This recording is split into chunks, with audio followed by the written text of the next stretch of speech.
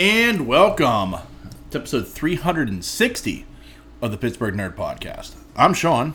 I'm Nancy, and this is the only podcast that says they all have husbands and wives and children and houses and dogs, and they've made themselves a part of something. And they can talk about what they do. What am I going to say? I killed the president of Paraguay with a fork? How have you been? What is that? It's from Gross Point Blank. Oh, okay. It's been a minute since I've seen that one. It was while you were after you came home. I actually watched the end of it. Ain't that the one with his sister in it too? Yeah. And she's like on one line she's telling him how to assassinate somebody, and then on the other line she's talking about making beef stew or something. Yeah. Yeah. I always liked her. Joan Cusack's funny. Yeah, Joan Cusack is funny. But she's in it, and Minnie Driver. Yeah, see, I don't like her. Dan Aykroyd's in it. She's very wishy-washy. She can be, yeah. Like, depending on the role. Like, I'm not a huge fan of Minnie Driver either, but she's good in this movie. That's not the reason I like it. Yeah, no. I mean, it's the Cusack siblings. It's the Cusack sibling. I mean, particularly, it's John. Especially John, yeah. Yes. Mm. Yeah. I can't believe that dude ain't married. Yeah. He's like Keanu Reeves. Yeah. Yeah. It's like, why? Like, Hollywood women, you're missing out. Well, unless he's like Anthony Michael he's just an asshole. Which is a possibility. Yeah, we don't know. Yeah, I mean, I don't know. Like, I don't know anything about John Cusack other than like what I see from him in movies, and like he could be a complete dick in real life. Exactly, because that's a reason why a lot of them aren't, because they're just assholes. And Hollywood women are like, I don't know though. I don't know his circle of friends. I'd like to be in it, but whatever. Yeah. We have a special guest. Yes, well, not really. Ahsoka's sitting in a chair. Nancy thinks it's the cutest thing ever. It is. It's so cute watching her sit in a chair. Yeah. She's my little lady. So how have you been? I refuse to answer that question on the grounds that it may incriminate me. Okay. We don't want to talk about work. No, I don't. That's why I don't want to answer it. Yeah. But that's how I've been. Yeah. But home's been good. Being at home is like when I'm home, I'm like, because I vent to you, 10, 15, 30 minutes? Yeah. And I'm good. Got my TV switched around, so I'm like ecstatic. Well, you did binge watch all of the latest season of It's a Fly. Sorry. It was in my face. You did binge watch the latest season of Shameless. Oh my God, yes. You know what? I didn't miss Fiona. No. I didn't. I don't want to say I wasn't a fan, but she wasn't my favorite. Right. She was just there for me. Yeah. Now, everybody's like, oh, she was the glue that kept the family together and blah, blah. I'm like, apparently not, because I think it works well without her. Yeah. And I'm hoping they do, like, maybe another season or two. Yeah. I don't think they can continue too much longer. I mean, But I'm hoping they go just a couple more seasons just to prove that they can do it. Because I thought all the other characters and their dynamics worked well without her. Well, not without her, but like I don't think the show suffered because she wasn't there. Right. She was mentioned a lot, so right. It was nice because a lot of times when characters leave shows, you're like, why? Where'd they go? Like her friend V, she mentioned her, how, she missed her, and a couple of the siblings were like, wish Fiona was here. So it was nice that she was still mentioned, but it wasn't... Right. To me, it wasn't necessary to have her there. Right. Now, sometimes you'd be like, oh, what would Fiona do? Well, she'd probably fuck it up. Yeah. And they're already fucking it up. So, right. You know what I mean? Yeah, it was good. It was very good. Very funny. I thought it was a very funny season. Yeah. Yeah, because I love,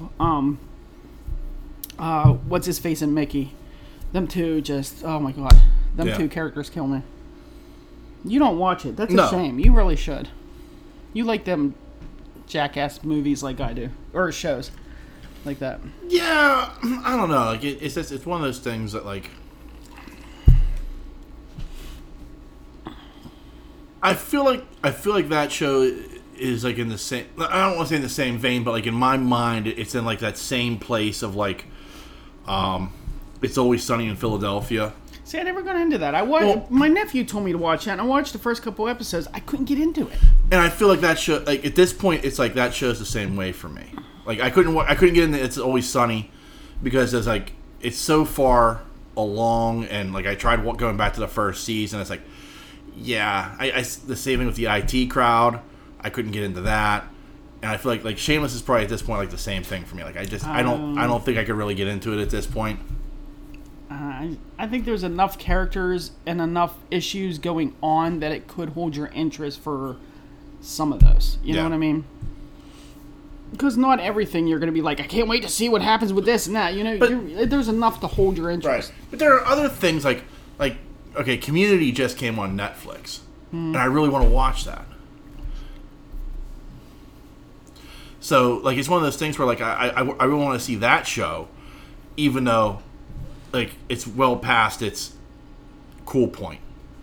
I don't know what you mean by that. Like it's like that show that like when it was on, everybody talked about it. Oh, you mean in general? Okay, I thought you meant with you. I'm like, if you've never seen it. Yeah, no, it's like, but everybody talked about it when it was on. It was like, oh, you got to watch Community. Right. You know, it's the coolest thing on TV, blah, blah, yakety schmackety. And I never saw it. And now it's like, it's on Netflix, and it's like, well, I should give this a try. Yeah. But it's also like, who am I going to talk to about it? It's like Modern Family. Like, I want to watch it so bad, but everybody's, like, done with it because it's done. And I'm like, but I want to watch it. Yeah. Yeah, because most shows you get into when they're, like, halfway through if you're going to watch it if you didn't start from the beginning. Like, but there are shows that, like, I mean, you know, I didn't start with The Office from the beginning, but Me neither. I started that with season 3. Yeah. You know, Parks and Rec I didn't pick up from the beginning. No. 30 Rock I didn't pick up from the beginning, but those are 3 shows right there that are like comfort food for me. Like I've seen every single episode, and I could just pick up anywhere and just you know, and just enjoy. Yeah, like if there's a rerun, you're like, I remember this episode. Yeah, or just like on Netflix, like I don't want to think, I don't want to like, you know, I don't want to concentrate on this. Nope. I'm putting on Parks and Rec. Well, that and Arrested Development. Yeah, Arrested Development's the same way. Yeah. But so like there are shows like that, and I think Community could become that, like another one of those shows where it's like it's comfort food per se. See, you're like more interested or more worried about like picking it up and watching it and who am I going to discuss it with. I don't give a crap. I'm going to watch it. Yeah. You know what I mean? I don't need to discuss it with anybody. Yeah, I get that. I mean, who did I talk to about Prison Break? Ain't nobody I knew watched that show, and I was all into that. Yeah. So you talked to me about it, and I ended up having to watch it. Yeah, but we only had the one TV at the time. In my defense, so you had to suffer through some of the episodes. Same with Lost. Yeah. So. Yeah, both of those shows I started on season 2 too. Yeah. Because remember when season 1 ended, I waited till the box sets came out. Yeah. Powered through the box sets before the second season started. Yeah. Yeah. Yeah, that's what I did. I powered through Shameless. I mean, with the free Showtime, that helped. I didn't have to wait for it to come on Netflix. Right. So I'm like, woohoo! Yeah, you're ahead of the game. I am ahead of game, but now I'm going to be like, when it comes out on Netflix, I'm going to be like, aw, I already seen it. I already watched this. I already watched it. Damn it. I'll watch it again. Yeah. What did you watch? Last night, I watched Angel Has Fallen. Oh, yeah, that's right. The third in the Fallen series. The third. And final? Yeah. It might be, yeah. Gerard Butler's getting old. You hush your mouth. Well, what? You're getting old. Well, I'm not denying that for a second. I posted a picture of me from 1991, and I was like, damn, I am getting old. Look at all that hair. Look at that mullet. Yeah, I saw that. Look at that flowing mullet. The football picture, yeah, I saw that. I was like, oh, God, he's reminiscing. You are spending way too much time at home, my friend. No, it's one of those things where, like, people were posting it for the 2020 class. Yeah. But, I don't have one to post, so. Yeah. I don't have a senior picture. Sniff. Tear. I don't care. Okay. I avoided those. Yeah, I mean, so did I. Like, that's why I don't have a senior picture either. But I mean, I saw that. I mean, I have pictures from when I was young, and you know, but I didn't give a crap about shit like that. I wanted to know where my next cigarette was coming from behind the bleachers. I didn't give a crap about it. They called my name. I'm like, oh, I can go sneak out for the smoke because they don't know where I'm going. Yeah. But anyway, so this the great thing about these movies has been that they understand completely that they are blatantly ripping off other movie franchises. More than one? Well, like the first one, Olympus Has Fallen, was basically Die Hard in the White House. Really? Yeah, like it's a really good movie, and it's like it's a blatant ripoff of Die Hard. And it's Gerard Butler? Yeah. And Aaron Eckhart in the first one. Ooh. He's in the first two. I like Aaron Eckhart. Yeah. Would he make a better John McClane? No. Not Aaron Eckhart, though. No. But Gerard Butler's like really good in it. Yeah. And like the second one was clearly like a ripoff of like Die Hard 3. And this was clearly a ripoff of The Fugitive. Oh, okay. Because the whole premise is, Gerard Butler's, he's a Secret Service agent. And he's guarding the president. And he's accused of trying to assassinate the president. And he escapes. And he's on the run. Trying to prove he's innocent. I feel like I've seen that before. Yeah, it's called The Fugitive. Oh. Harrison Ford, Tommy Lee Jones. I don't remember him trying to kill the president. No. He was running because he was accused of killing his wife. Yeah, but it's the same basic premise, though, is my point. Like, they've made no bones that they're ripping off these other movies. Okay. And they don't care, but they're going to... No, I'm saying I remember seeing a movie where someone was accused of trying to kill the president, and he wasn't. Okay, I don't know. I'm sure there's plenty of those, but...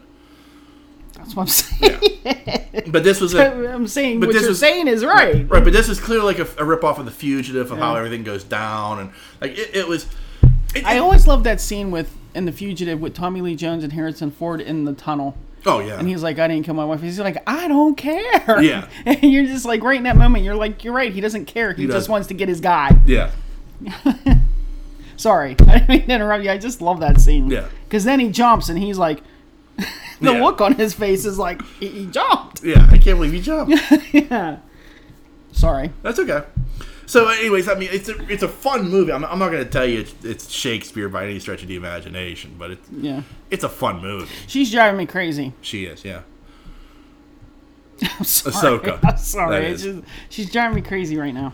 But so it was just a fun movie. It's a fun action movie. It's got Danny Hudson in it. And I forget how good of a badass Danny Hudson can be. Danny Hudson. Why do I know that name? Who is that? Oh, he's been in a bunch of shit. he's that guy. Yeah, he's an it dude. Yeah, like he's never like the main character. At first I thought you said he's a fat guy. I'm like, no, that's not what he said. No. Danny Hudson. I know that name. I can't place the face. Ahsoka. Oh, okay, yeah. No, that's him. Yes. Yeah, he's always the creepy dude. Yeah, he's been in 1,001 movies. Yeah. That smirk. But he's a very good actor. Oh, yeah. Yeah, he's a very... he portrays an asshole very well. Yeah.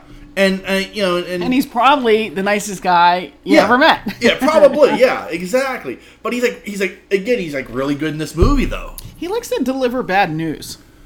Yeah.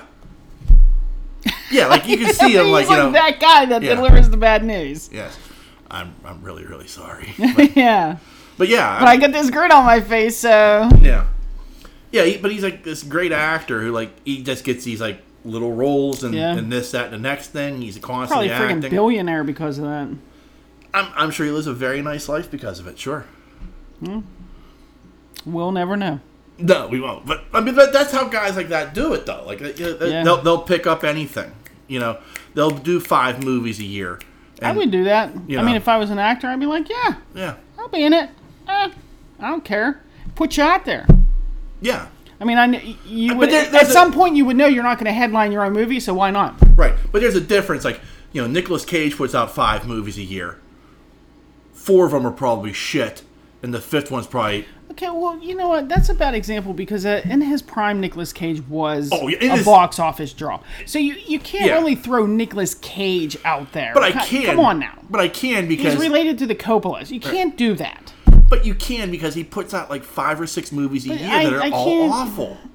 You can't put him in that category for me. He's not the it guy because an it guy is like that, where he's in everything. Where Nicolas Cage is not. Yeah, right. You're right. Nicolas Cage is not a that guy, but you're right. Denny Hudson probably makes 3 or 4 movies a year. He's like a side character or the villain. He's never the star. He's never going to be the leading man, but he's a guy who probably makes a good living doing what he does. I agree. There's a lot of guys like that. Yeah. Nicolas Cage is paying off gambling debts. Oh my God! What is with you and Nicolas Cage? Leave the poor man alone. Just saying. I like Nicolas Cage. So, I did. Well, I can't. At one time. I liked his movies when he was in the prime.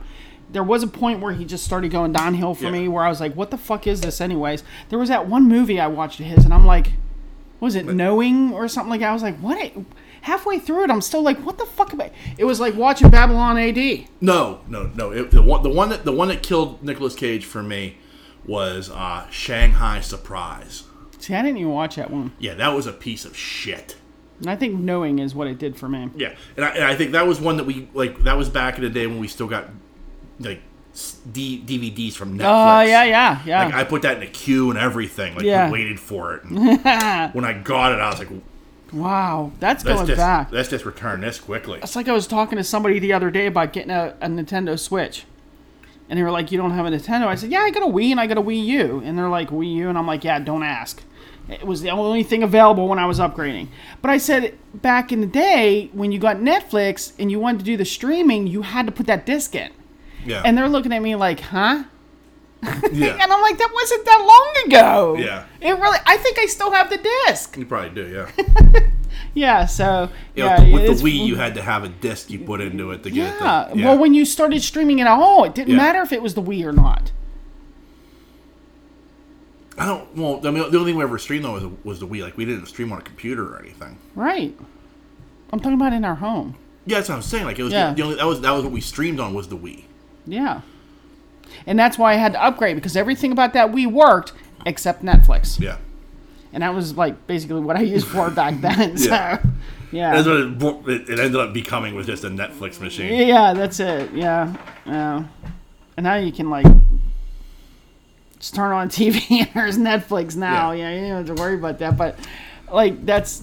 Yeah, I could get Netflix on our cable box if I wanted to do it that way. You can do it from the app on the TV. Yeah. All our TVs are smart TVs. All you can do is hit Netflix on the remote and it's there. Yeah. Oh my God. So. Is she hungry? I don't know. She's like going insane down there. Yeah, that's weird that you said that. Yeah, I'm pretty sure it was Knowing that did it for me. It was like that Numbers movie. It was awful. Yeah. I don't even think I finished it. Which was weird. The man's at this point made more turds than he has diamonds. No, he has, but you can't compare him to that guy, because in his prime, I couldn't wait to see the new Nicolas Cage movies. You know, with the Face Off and the Con Air. I absolutely adored that man back then. Yeah. Yeah. All right, so let's jump in the old show proper here. Couple of tidbits to cover. Yeah. Tidbits. I didn't get a chance to look for weird news again this week. I was just so busy at work, I had no chance. That's fine. You're not. I had one day off between last show and today, so. Okay. What was that? A wave? Yeah. You don't know me anything. So when we were kids. Oh God, he is reminiscing, folks. No, I'm not reminiscing. I'm just taking you to a place so you understand where the story's coming from. I know. When we were kids, one of those things that you looked forward to was like the Saturday or the Sunday movie on like CBS, NBC, ABC. You remember those?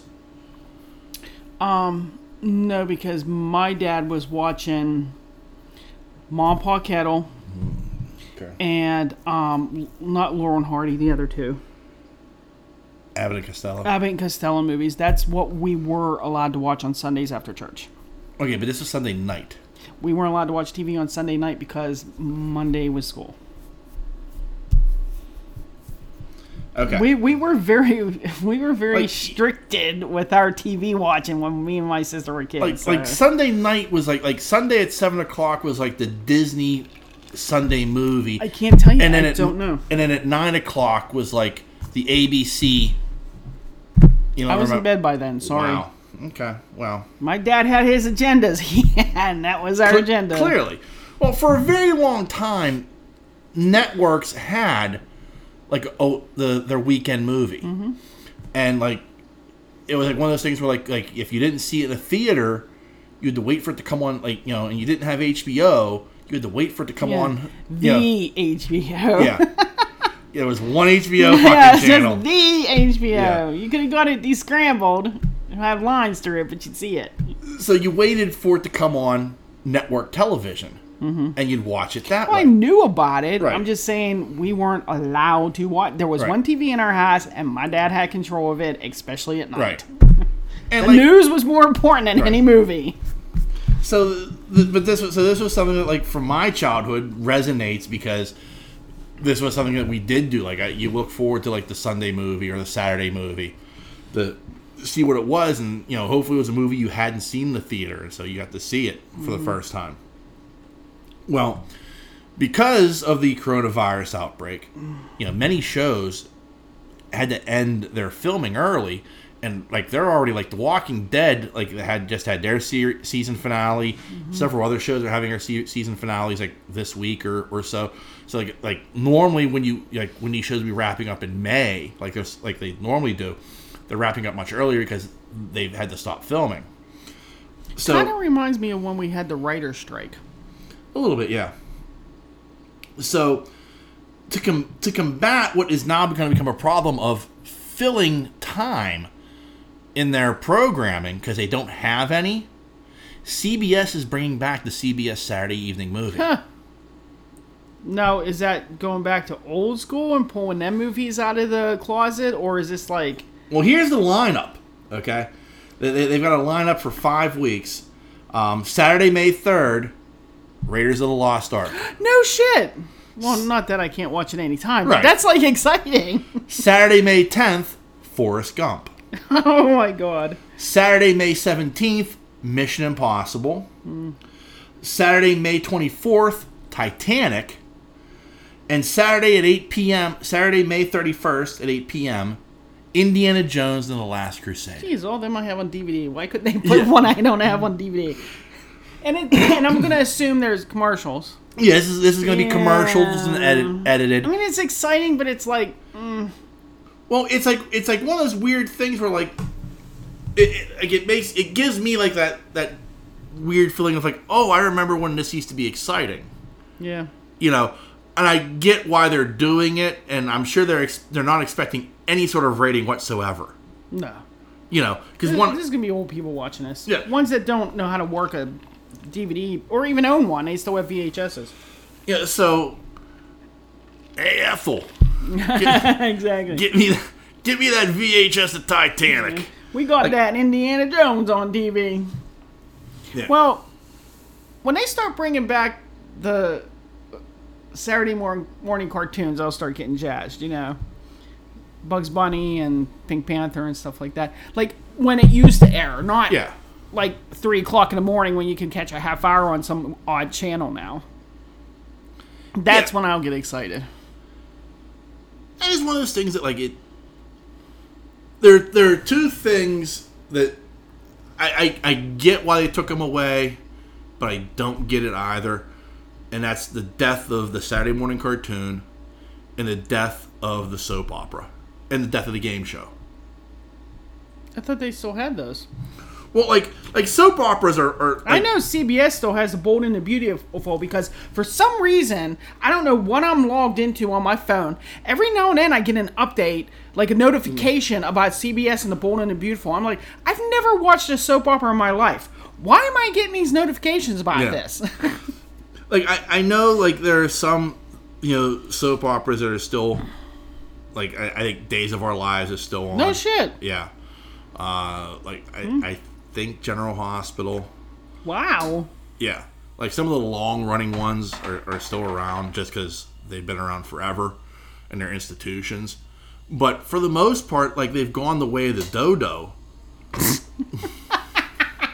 The dodo. The dodo. The dodo. And, not to be confused with the dojo. But, like, it's, like, funny, like daytime TV now is, like, talk shows. Right. It's nothing but talk shows. And that's why I don't watch daytime TV. Right. Oh, well, I'm never home in a day, but still. But like it's like this weird thing of like where network TV is like everything is a talk show. Where it used to be like I used to love getting up on like a weekday morning because you'd watch like the Joker's Wild and like Yeah, but the other downfall is that at nighttime there's all these fucking talk shows too.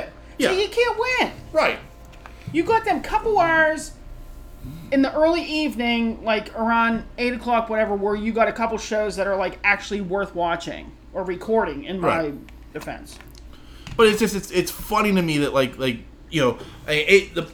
Saturday morning cartoon went away, and now that's just filled with like infomercials or like political talk shows. Yeah, where they would probably get more ratings and more watchers if they put that shit back on. Right, and. The other side of that is like during the week, it's like nothing but like The View and The Talk and Rachel Ray and Ellen DeGeneres and God. It's a minefield out there. but back in the day, like I said, like you'd love to wake up and watch those game shows. I really wasn't a game show person either. Press Your Luck was the shit. Was that the one? Big money, big money, big money? No whammies. No whammies. No whammies, big bucks. Never watched that. Oh yeah. My mom would watch The Price is Right. Yeah. And which is still Wheel of Fortune. And Wheel of Fortune, when they used to get the money and they would like spin that thing and they'd be picking out Yeah. They'd have to spend the money on prizes. Yes. That's when she watched it. Yeah. Because you get 3 games of wheel and then they play 3 games and then whoever had the most at the end got to go to the final thing. Yeah. And the other one she liked to watch was that one where they had the 2 contestants and the celebrity panels, and they had to say whether or not what that celebrity was saying was right with whatever he was... what is that? The match game? Not the match game. It was... Yeah, match game. Not match game. It was... I think it always had Richard Dawson or something. I can't remember. It had the 4 celebrities down here, the 4 celebrities up. That was Match Game. Was that Match Game? That was Match Game. Yeah, she liked that one too. Oh, Match Game was that one was shit. amusing. But we also watched The Nick at Night when it was really good. When you had like the Many Loves of Dobie Gillis, the Monkees, Mr. Stuff like that is what we watched. But that was later in the evening when we didn't have school. Yeah, but during the day, Match Game was the shit. Yeah, that one was funny. I did like to sit in on that when I was allowed to. Yeah. Yeah, was that Richard Dawson that was in that? That was Richard Dawson that was in that, yeah. Yeah, that was funny. Oh, yeah. Because I always imagined being the contestants in that time with those actual celebrities. Yeah. Because they weren't my celebrities, but they were celebrities. So I always I'd be on this game show with these celebrities. I'd be like giddy. You know what I mean? Yeah. I'd be like, they're right. I would never say they were wrong, you know?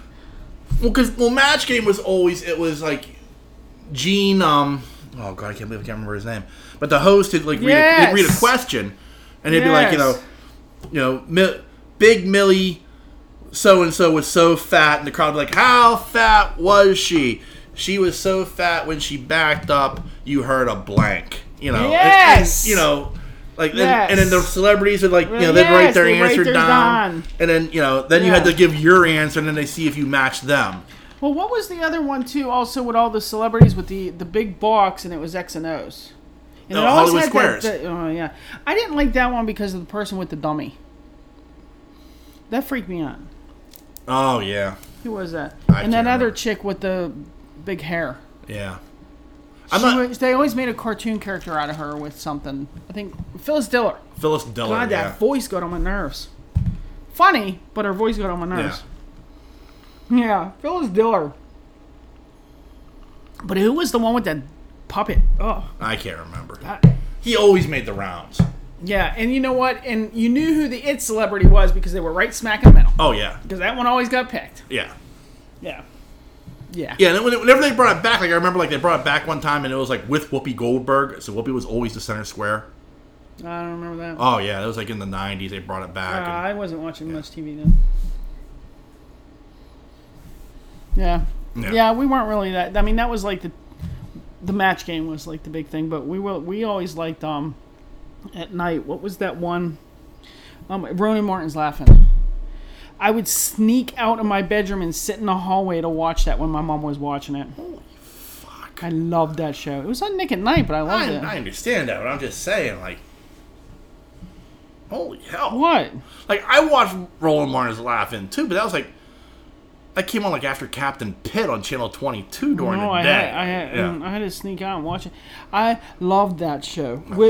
Goldie Hawn was hysterical in that show. Talk it to me. Yeah. At the very end, when they'd all be sticking their head out of the boxes saying funny stuff, that was always the good part. And whenever they'd be throwing water at each other, that was funny. Like, they'd be standing there talking, all of a sudden, water coming out. You're going to reminisce about the Carol Burnett show. I love the Carol Burnett show. Oh, God. You can actually watch her on Amazon Prime. Yeah. Along with, I think is Mama's Family on that? Maybe not. Yeah, I love the Carol Burnett show. She'd always do that ear thing. Yeah. Sweeping with her little mop and bucket. Yeah. All right, so... Don't say reminisce and not let me reminisce now. Okay, I'm sorry. But, next up, we should jump into our top fives for the week. Okay, you go first, because I went first last week, I think. No, I went first last week.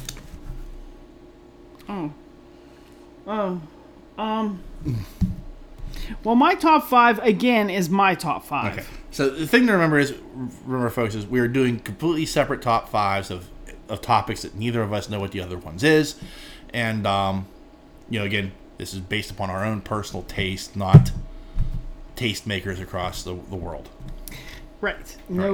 This is my list. Right. Now, my top five is going to come with a quote for each one. So you have to bear with me while I read, because I didn't write it all down. It's too much with some of them. So okay. I'm going to be naming my top five X-Men. Okay. Top five X-Men. X-Men. X-Men. X-Men. Now, just does this include all X categories, like X-Force, Just X-Men that I've seen personally. Okay. So if there's like other ones out there that I have never seen, because I don't read all the comics, I don't read the New Mutants, I don't, you know what I mean? Okay. It's just based on who I've seen in comic TVs or read in comic books. Okay. So, okay. My fifth one, and I know you're going to be like, I can't believe he's so far down on the list, but Magneto. Okay. Because Magneto is a fantastic character. Now I'm going to read his quote. Okay. I lived with vengeance my whole life. Ever since I was a child, I lost everyone I ever loved, so I hurt people. Yes, killed people. Killed whatever I thought would make the pain go away. It didn't, no matter how many souls I sent under, so I stopped. Which I think these quotes say just a little bit about these characters. Okay, I'm taking that's from Dark Phoenix. I don't know what it's from, but I know he says he was talking to Jean Grey at the time. Okay. Now, I don't know how to pronounce his last name, and I'm hoping, because I know his name is Eric something, but how do you pronounce his last name? Let me see it. Eric Lesnar. Lesnar, that's it. Okay. Now, the only thing I'm going to touch upon on here, because you could write, and they have books about these people. The reason I like Magneto is because, he's badass. I think all five of mine are badass. But he has magnetic kinesis. I can't pronounce that word. Telekinesis. No, magnetic kinesis. Okay. Metal manipulation, flight, force field protection, metallic bonding, and metal sense. The metal sense is what fascinates me about him. He can just sense metal. He can manipulate. He is very powerful. I wouldn't want him against me. No. And anything I've ever seen in the movies, the comics, and ever read about him, he's a very powerful mutant. Yeah. Yeah. I do like the men that have played him. Yes. In the live action. So that's a bonus for me, too. I do think, it's a fine choice. I always found Magneto interesting because he's just the other side of the coin to Charles Xavier. Yes, which he's in my list somewhere, but not my top. Right. Just don't worry about it. Okay. But, I always find him interesting in that aspect, even in the comic books. But I don't exactly consider him, like, when you say the opposite, the other side of the coin of Professor, I don't think, like, he does some questionable things in my eyes. I don't think he's evil. And I don't consider him a villain. Well, that's what makes a great villain. In all honesty, like, that's what makes a great villain. Like, me and Ian have discussed it many times. Like, you listen to, what was his name from the Avengers? Captain Iron Man? No, in the last two movies. Oh, the dude with the glove. Yeah. Oh my God, now you got me thinking. Just go. But anyway, like, you listen to him and you kind of think to yourself, maybe he's right. Yeah. And that's the thing about Magneto. Yeah. What he's doing, he believes he's doing for the good of men. All men. Well, he's doing and mutants. He's doing what Magneto's always doing what he thinks is in the best interest of mutant kind. Right. Which in sense is good for everybody. Not really. Yes. I think so. That's the way I take it. There are many instances where Thanos, by the way. Thanos, yeah. Sorry. Thank you. It popped into my head. There are many instances where Magneto does not give a damn about humankind. I agree. But what can he do to save whole mutant kind? scheme of thing, if you think about it, if you like especially when they were doing like the Days of Future Past stuff like that, as a young Eric, he had good in him. He has good in him. He does, but again, he's always going to be looking out more for mutant kind than he is I agree with for that. humankind. I agree, but there's that slight little bit in him that he does care. You know, he's homeos superior. Yeah. Yeah. I just really enjoy I've always enjoyed Magneto. Yeah. He's a very interesting character. He's a well-written character. Over the years, he's become a very complex character. Yeah, I think he's no mustache-twirling villain by any stretch of the imagination. No, but I do like his like the way him and Xavier play off each other. Yeah. Even in the comics, I always like that. Yeah. Yeah. So Okay. he's my number 5. I know you're like, can't believe he's further up the list, but you'll see. No, I'm not questioning. Because I know you know my number 1 already. Yeah, we all do. It's hard to do my number 1s with you. Okay, so I'm doing something very interesting. Oh boy. I'm doing the next 5. What? The next 5. The next 5 of what? So going all the way back to episode 197 of the Pittsburgh Nerd Podcast. Me and Ian did our top 10 albums of all time. And I've always wanted to revisit that and do the next 10. Well, I'm doing the next 5. I don't even remember what your first 10 was. Well, I'll give you the first 10 real quick. Okay. I'm just going to go through them real quick. So the original list, my top 5 albums of all time. At 10, Supertramp, Breakfast in America. 9, Genesis, The Lamb Lies Down on Broadway. 8, Motley Crue, Too Fast for Love. 7, Rush, Moving Pictures. 6, Fleetwood Mac, Rumors. 5, Bruce Springsteen, The River. 4, Asia. 3, Depeche Mode, Violator. 2, Queen, A Kind of Magic. Really, Violator or not the... No, never mind, Violator. Go ahead. Yeah. And at number 1, Led Zeppelin 2. So that's the top 5. So the list I'm going to give you now is going to be 15 to 11. Okay? Basically. So starting at number 5 on this list, which would be number 15. Yeah, I get it. 30 Seconds to Mars. Their first album. Are you serious? I'm serious. Oh, that's in your top 15. Yeah. I'm sorry, I'm having a hard time believing that. Why? Well, first of all, I never hear you listening to it. I've listened to it plenty in my car. In your car. Okay, sure. Okay. Whatever. But, okay. I'm going to... You're like, all like, I can't believe you picked this. I can't. Okay, well, whatever. Like every time I say... The last time I wanted to go, you're, oh, God. Well, because they don't play this shit. The further away you get from the good albums, like, let's face facts. 3 very good albums, 1 meh album, and that last album was a piece of shit. Okay, well, let me ask you this. Before you continue, I have a question for you. Sure. What number and placement would you put 30 Seconds to Mars as one of your favorite bands? I don't know. I've never thought of that. I would say they're probably in my top 25. Okay, continue. I'm sorry, you threw me with that one because it's like And they're not all shit, by the way. It's just their first one was that fucking fantastic. Okay, so... Well, the first 3 are very, very good. And this one is fantastic. Because it's got, Capricorn, Edge of the Earth, Buddha for Mary, Echelon, End of the Beginning. Yeah. If you want to hear a great 30 Seconds to Mars song, Echelon is the one to listen to. Welcome to the Universe. Edge of the Earth is my favorite 30 Seconds to Mars song. It disappoints me I've never heard them play that live. It really does. I always wanted to hear Buddha for Mary live. Yeah. Because that little thing he does in the middle toward the end there. Yeah. Oh, it's fantastic.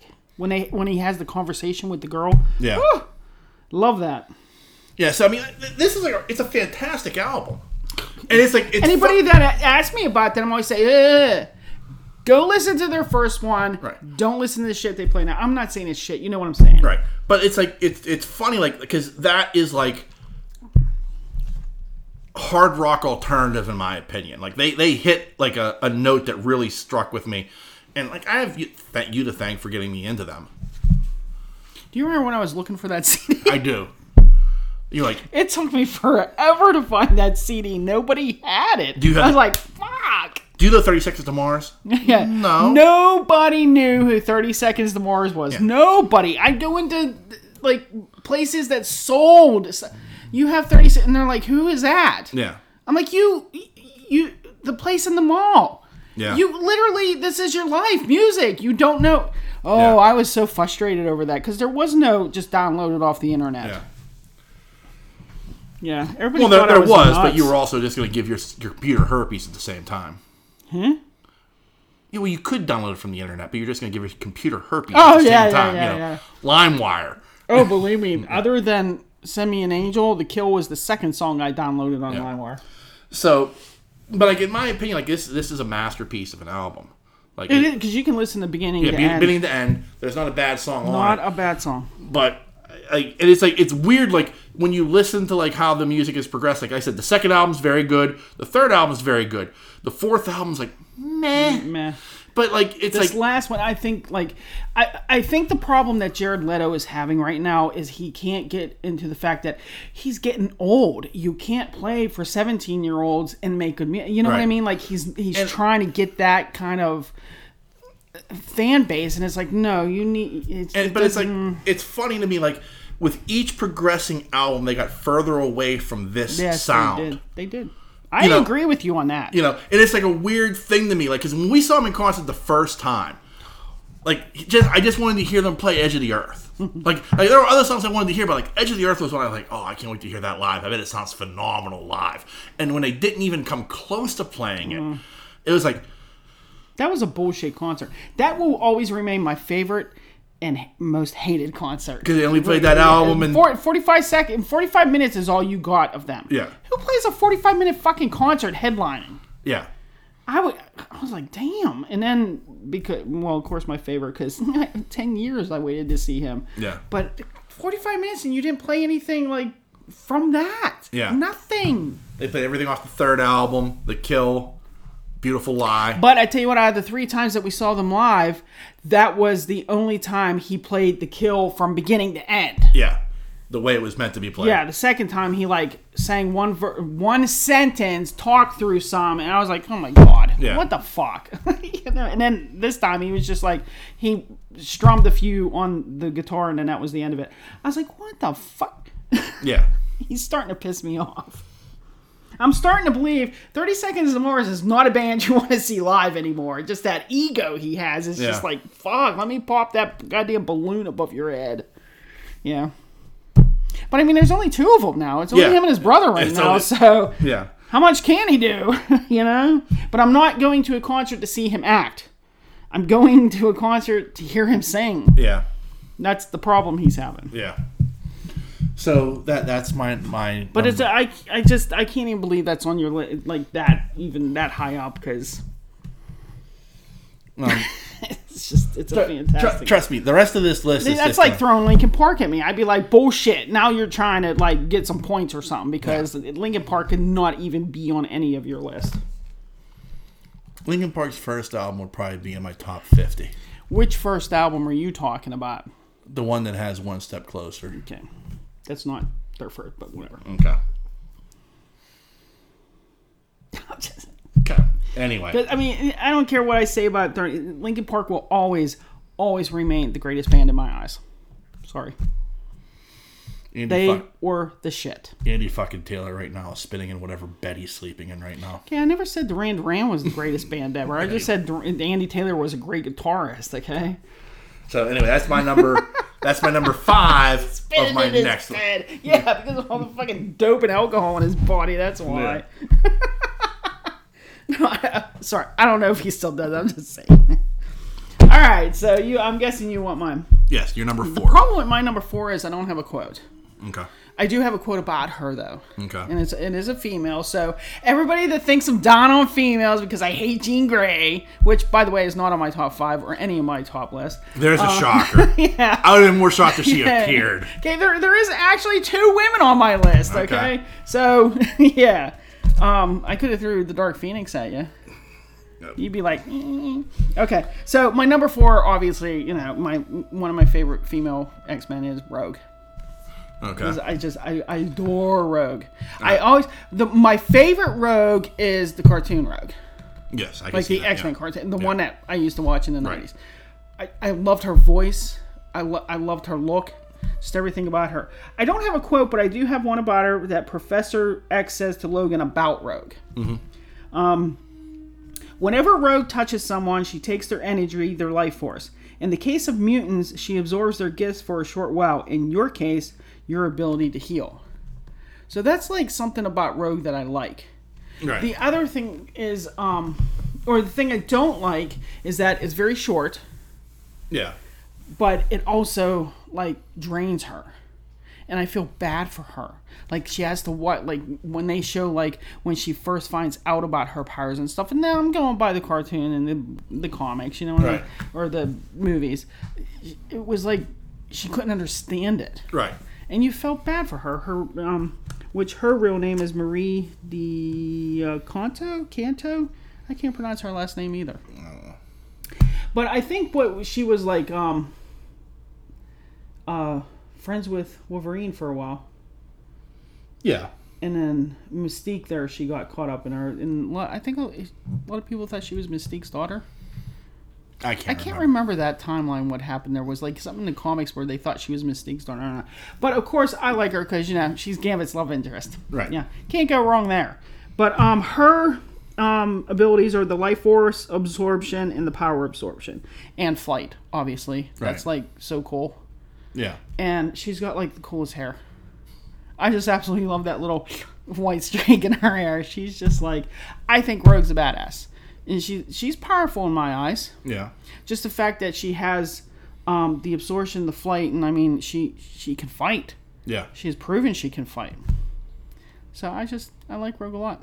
Okay. I think she's a strong female character. Okay. Yes. So she would be my number 4. You don't have nothing to say about Rogue?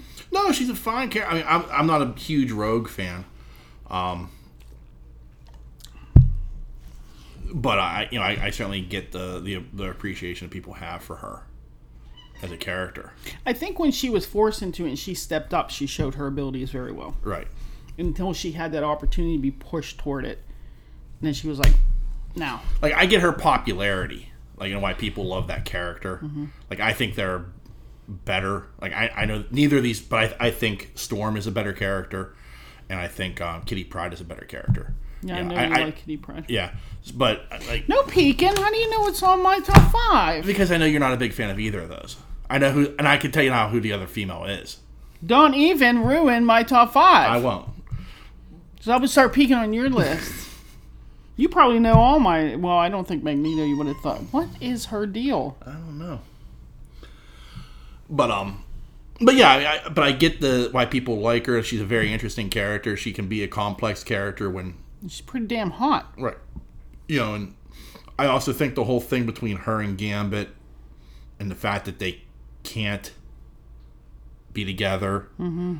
It's a tragic love tale. But it is very tragic, and the problem is also she can't be with nobody. Right. And that's it tugs at the heartstrings because you feel for her. You're you're gonna go through life not knowing. Yeah. that connection with another human being, and that's sad. That's sad to me. That makes me very sad. Clearly. I mean, she's such a beautiful character. Yeah. You know, it's like, well, why? Why did you make her like, you know? Yeah. Yeah, so. Whoa! Getting a little ballsy. Jumping up there saying, "What's up?" And she jumped up on her own, though. Yeah. That's not allowed. I'm allowed on the chair. Not that one. That's not her chair. Well, my chair's covered with stuff. Well, that's for dinner tomorrow. My number 4 is an album by a band called Ice House, Man of Color. Yeah, I remember Ice House. Yeah. Hi, baby. This is one of those albums. I mean, the two big hits off of it are Crazy and Electric Blue, but nothing too serious. Crazy for a feeling. Okay, Not sorry. that song, no. I know.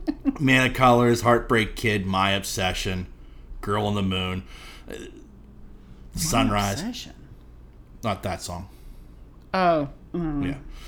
Is that what ran through my head? How did you even know? You're thinking, you are an obsession. You're my obsession. Yeah, no, not that song. Not that one. Okay. Wow, excuse me. Yeah.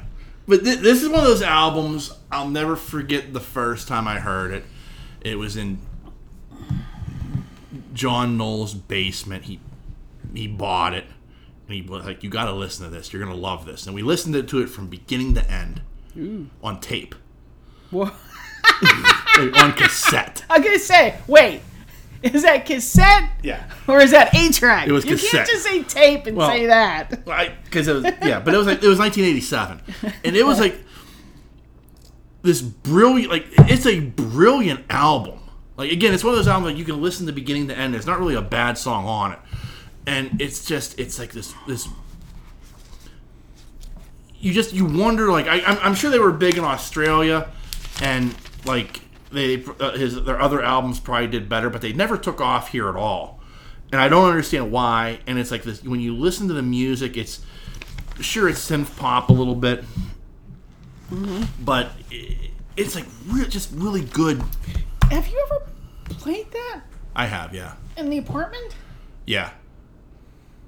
I'm gonna have to revisit that because I recognize the name. Yeah. I'm not putting any of these names of songs. Let me pull up. I'll do this real quick.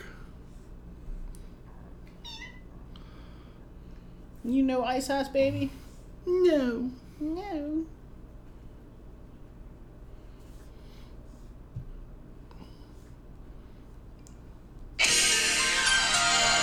No, I know who it is. Never mind.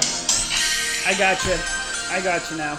Yeah. Now, like, every single song is, like, going through my head now. Yeah. Yeah. Yeah. But it's, like, really good. Oh, I like that music. I'm not... Because I like that 80s synth pop sound. Yeah. Yeah, so it's, like... But it's, like, one of those albums that, like, I feel like nobody's heard. Yeah. You know what I mean? Like, and, like, I hope... Like, if you have a minute, go find this album, like, on Spotify or Amazon Music or something, and give it a listen. Because...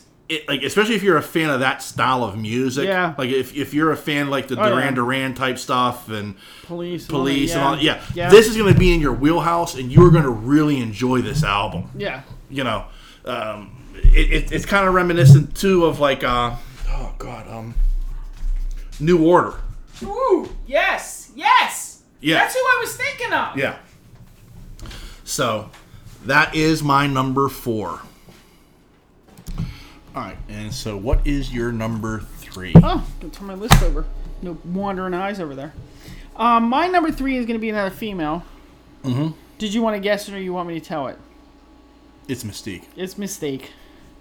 I love Mystique. If I had to pick my favorite female X-Men mutant, whatever, Mystique would be my number 1. Well, I clearly just she love is her. because she's number 3 on your list, and you said there's only 2 females. Oh, yeah, but I'm just saying number 1 in general. Okay. You know, yeah. God, why are you going to be so... You're going to ruin my speech here. All right, so I do have a quote. Okay. And unfortunately, the only good one I could find is she's talking to Jean. That's one thing I like about Mystique. She's a woman of little words, but she gets her point across. Right. Okay, so she says, I'm not afraid of you, Gene. Look at me. Focus on my voice. We're going to get through this together. I'm not giving up on you, Gene. This is what family does. We take care of each other. You're my family, Gene, no matter what. So, yeah. Oh, and her name, I like her name. Where she was born. Raven Darkholm. Yeah. Yeah. That's like a really cool name. I don't know why. But anyways, she has a lot of abilities. She's a master acrobat, martial artist. She's multilingual. She can shapeshift. She has longevity. She can regenerate healing factor, which is like awesome. And she's an expert pilot, by the way. I don't know if a lot of people know that, but she can fly anything. Yeah. I know they've seen her in the movies and that, which I have actually liked the actresses that do play her in the movies. And anytime you see her interact with the X-Men, I like her. She's a badass. And she's blue. Like, it's just the way that they do her in the movie, turning from, what's her name? Jennifer or Lawrence, even the other one. Rebecca Romaine. Yeah, either one of them, they would turn, like, they did such a good job with that. Yeah. With the CGI effect. Like, I think that is, like, really cool the way they do that. Yeah, I think, again, I mean, she, especially in the comic books, can become a complex character. Yeah, there's a lot about her that I haven't discovered about her yet. Even though she is, like, my favorite female character, I still don't know everything about her yet. I thought, I mean, Rebecca Romaine played her well with what she was given, but clearly they didn't explore that character nearly as deeply. No, and when they took her powers away from her, I was devastated. Yeah. I was devastated. But they clearly didn't explore that character nearly as deeply as they do later on with the First Class movies. Yeah, and I think Jennifer Lawrence plays her very well. I do. Yeah, I think Jennifer Lawrence played her very well up until that last movie. Okay, let's not talk about the movie that shall not be named with the X-Men movies. Okay, come on now. We're gonna end it before that, all right? Because that movie made me so angry. Like, I look forward to that movie probably more than anybody on this earth. Like, I just couldn't wait for that movie to come out. And we didn't get to go through the theater to see that one, if you remember. Thank God. And I bought it at work. It came out on front end, because that's the It movie. It's on the front end. It's got its own display. I bought it, come home, giddy as all hell, can't wait to watch it. And I was so freaking disappointed. And they just laid a big turd right on your chest. I was like, what the fuck? Like, I was looking forward to it, even though it was exploring that. I was looking forward to everything out, and oh my God, it was terrible. It was awful. Yeah. I think that's the only X-Men movie I have that I have not watched more than once. And that's a shame. Why? Why did they do that to me? Like, they gave me all these good movies leading up to it, and then it was like... You know what I mean? Like, why? Well, I mean, Apocalypse is also a flawed film. I liked it, though. It was enjoyable. There's a lot of good in there, but there's a lot of bad, too. Okay, but this was all bad. Yeah, this was. Give me one good thing that happened in it. One. I can't. Exactly.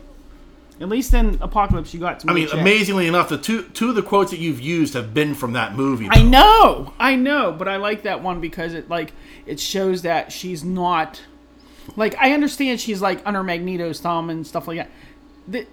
In the comics, or cartoon, whatever. I don't know how you want to say that, animation, whatever. In this actually shows there's like a little bit of a human side to her. Right. She's not all evil either. But she's a badass. I love to watch her fight. Right. I love to watch her transform. Right. I love to see her fuck with people when she does that, what's that called? The shape-shifting. Yeah. I love that. Then it's just like...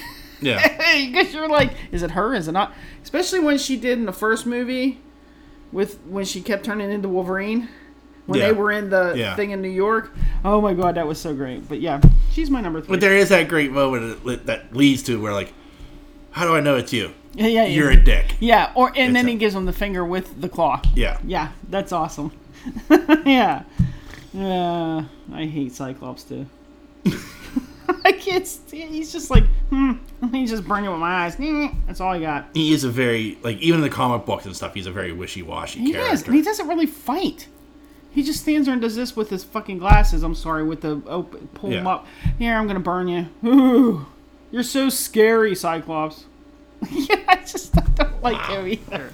Like, they put the two worst characters together, and I think they deserve each other. Although I heard that, isn't he attracted to Emma Frost later where I haven't actually went that far with it. I think he's, like, attracted to her. Yeah, they hook up in it for a while. Yeah. Which, hey, Emma Frost, she's hot as hell. For a cartoon character, sorry. Actually, no, because the one they had in that movie with Kevin Bacon, they picked somebody that could portray her very well. January Jones. Yeah, she looked good. Yeah. I'm not saying she did a good job. She just looked good as Emma Frost. Yeah. But that is definitely my number 3. So okay. On to you and your number 3 or wherever you're at. This is where I begin to lose you. I knew you were. I was hoping it was at 2, but go ahead. Yeah. At number 3, my number 3 album of all time is Bob Seger, Stranger in Town. Yeah, you lost me. I'm sure you have some fans that are like, yeah, but, whatever. I'm just not a Bob Seger fan. No, I know you're not. I know you're not. But this is one of those, like, when I was a kid, my parents' favorite band was Bob Seger and the Silver Bullet Band. Really? I didn't know that. Yeah. Like, they loved Bob Seger. And, like, this, Night Moves and Against the Wind were, like, 3 albums that got, like, drilled into my head as a kid. Like, because when you're a kid, you have no radio control whatsoever. And this is before Walkmans or iPads or, iPods or anything. So, like, I'm stuck listening to whatever the fuck it is my parents were listening to. And they would pop that in the old cassette player in the car when we were, like, going, like, to Deep Creek or if we were going up to Laurel Mountain to go camping. And you were just stuck listening to this. But it was one of those things where, like, at least it was good. It was like I was listening to it, going, "Yeah, I can dig this." I had no idea what this was about, but it was like, okay, it's good. Later on in life, I'm listening to it like just out of like habit. You start listening to the words. Yeah. Like old time rock and roll is going to be old time rock and roll. Like that's my least favorite song on this album. But everyone will be like, "Oh, it's so cool! I love that song, Risky Business, blah blah blah." Okay. But like Hollywood Nights, still the same. Till It Shines, Feel Like a Number, the famous final scene, We've Got Tonight. Like these are all like amazing songs that tell like it's like the best way I can describe it is like if Bruce Springsteen is like the American poet and talked about the plight of the working class in the early part of his career. Mm-hmm. And that struck a chord with me. Bob Seger's songs end up striking a chord with me as well because he approaches like talking about like living in Hollywood as a guy from Detroit and how like weird it was. Mm-hmm. And how like Feels Like a Number is like a song like it's strictly about like you are just a number to these people. You are unless you are making money, you don't mean jack shit. Hollywood Nights, still the same thing. These are all just songs about like how LA changes you. Like it's still the same as like, yeah, you went through, you did this, but deep down inside, you're still the same. You're still the same girl I knew 10 years ago in high school. It's just, you've seen some shit because you moved to LA for some ungodly reason. Yeah. And like it, like when you listen to the music, it for some ungodly reason. No, they all had a plan. Just, whether it worked out or not. Right. So it wasn't for some ungodly reason. Right. But like it's like one of those things where like you listen to these songs and they strike you because he's writing it from the standpoint like, okay, that one album by 30 Seconds to Mars, the fourth one, like we talked about, like that's a love letter to Los Angeles. That entire fucking album. Yeah. This is a letter to Los Angeles about how fucked up you are. Yeah. You know what I mean? Like, it's written from the standpoint, like, Jared Leto's writing that album from the standpoint of, this is why I love LA so much. And Bob Seger wrote this as, you know, I'm a working class guy on the outside looking into what Hollywood glamour is. I don't think I want any part of it. Right. But I like what I do. Yeah. You know what I mean? Like, it's like, yeah, so it's like a very interesting... But he's also saying, I don't need you to do it. Right. And it's like a very interesting take, and it's like I love these songs, and because he's telling it from a standpoint that I can understand. Oh, okay. Yeah. You know what I mean? Like yeah. it would be like me looking at Hollywood, going, you know. God, that look on your face. That's a little scary there. Don't do that. Don't do that. Okay. God, you look like William Bimfrey or whatever the hell his Winfrey. What's his name? Brimley. Diabetes. Yes, that dude. Because you haven't shaved in a while. I have shaved. You're a little straggly in the beard and mustache. I like it a little thick. Better not come to the dinner table like that tomorrow. I believe I'm coming to the dinner table like this tomorrow. Then you ain't getting no dinner. Wow. Okay. Yeah, I get what you're saying. Yeah. So that's my number 3. Number 3? Yeah. Wasn't a fan. But I wasn't like, it's Bob Seger, turn off. It's just, I wasn't like, woohoo, Bob Seger. Yeah. Yeah. So. I get it, like, but again, like, it's like one of those things, like, I grew up listening to it, so, like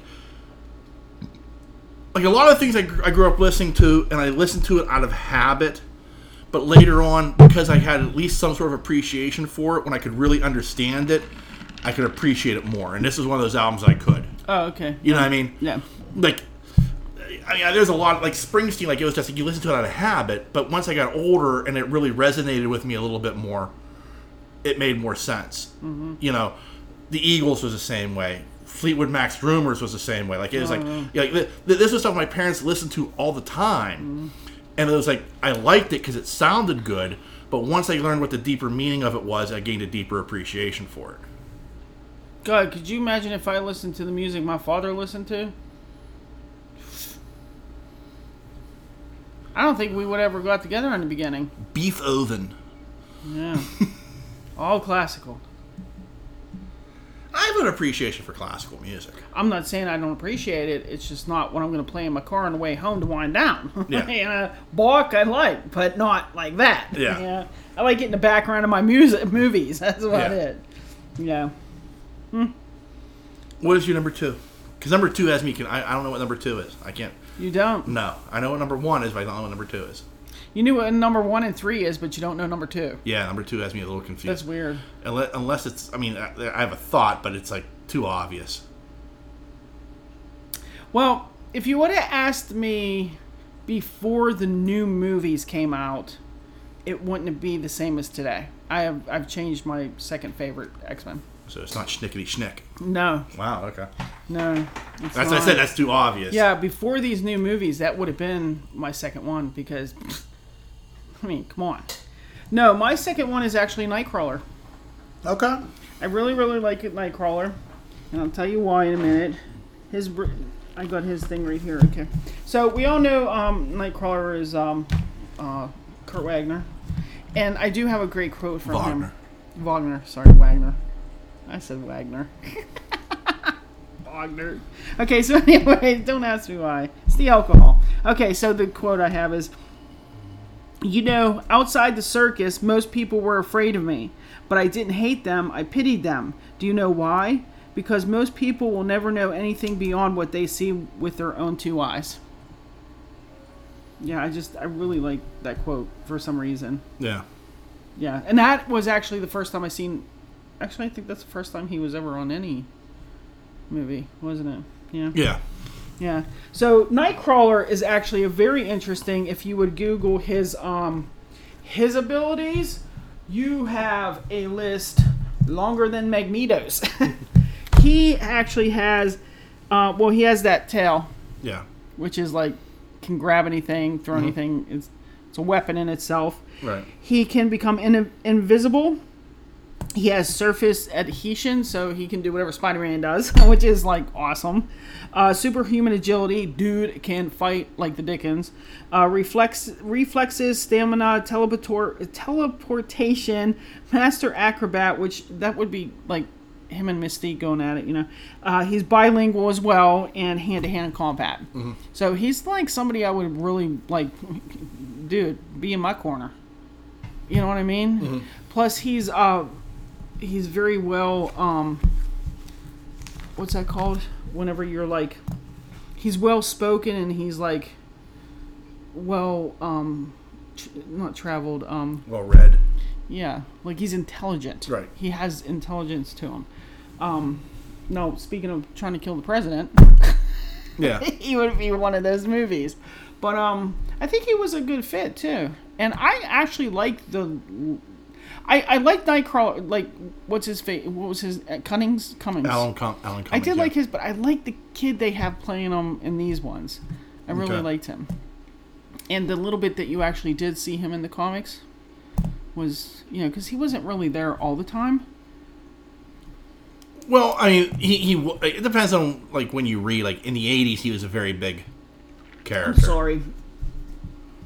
I'm talking about the '90s TV show. I apologize. Yeah, okay. Yeah. No, the comic show. I always loved in... And he's blue too. So him and Magneto fighting, I just want to see that fight.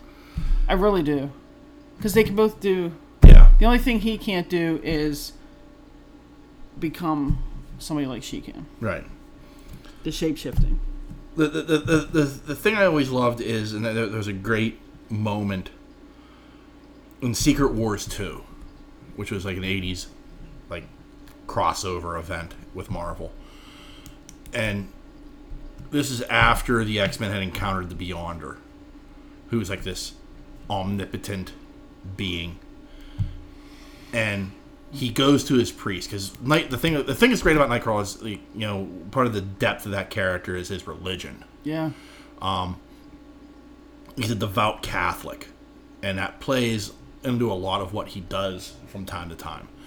And he's going to his priest, and he like bamfs in, and the priest is like all he just poof. Yeah, and the priest all started like, "You got to stop doing that, Kurt. You know, you look like a demon. You do understand that."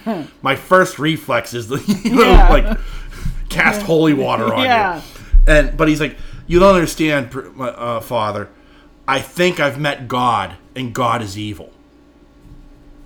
Like, this is how he thinks, because he's meeting this omnipotent being from beyond the stars, and his only reflex is, this must be God, and God is this evil being, and I've been worshiping him. And it's like, it creates a very complex issue with the character, and I always like that. He is an interesting character. He became a character, and like, especially in the 80s, he had a few of his own runs that became like extra dimensional. Like, where like he teleported, and instead of appearing somewhere else, he went to another dimension. Yeah. And it was like kind of a cool thing. Oh, yeah, I never read that. That would be cool. Yeah. So, I always wondered, like, because it mentioned in the movie one time, like, you need to take me there, and he's like, I can't go where I can't see. Yeah. So it's like, I wonder if he's ever done that in the comics. Yeah. Yeah, that's why when I heard that, I was like, I wonder if they ever explored that, but I guess so. Yeah. Yeah. Yeah, so it's an interesting character for sure. I mean, not only that, it's like his background and like where he actually came from. Like, I think I read that they thought he was Azel. See, I can't pronounce that dude's name. Azel and Mystique's illegitimate. But then they said the timeline is off because he was killed at one point, so he couldn't have been. Like, it's like such a speculation where this mutant came from, and it's like, but he's so great. I like watching him. Right. Yeah, and I like when he has conversation, and you say I don't like Storm, I do like Storm, but I think the conversations between him and Storm are the greatest conversations with him with somebody else. Okay. And I think it's because she's, well spoken and well read as well. Gotcha. Yeah. I'm right there with you. Did that surprise you? He was my number 2. It does, yeah. A little. No, like I said, 10 years ago it would have been different. Right. So, for me, For me? For me, my number 2, Van Halen's first album. Me. Well, that doesn't surprise me. No. And this is an amazing album. I mean, I will firmly tell you, like, I am a Van Hagar fan. I prefer the Van Hagar lineup with Sammy Hagar. Mm-hmm. But I cannot deny for a second the brilliance of the very first album from 1976 with David Lee Roth.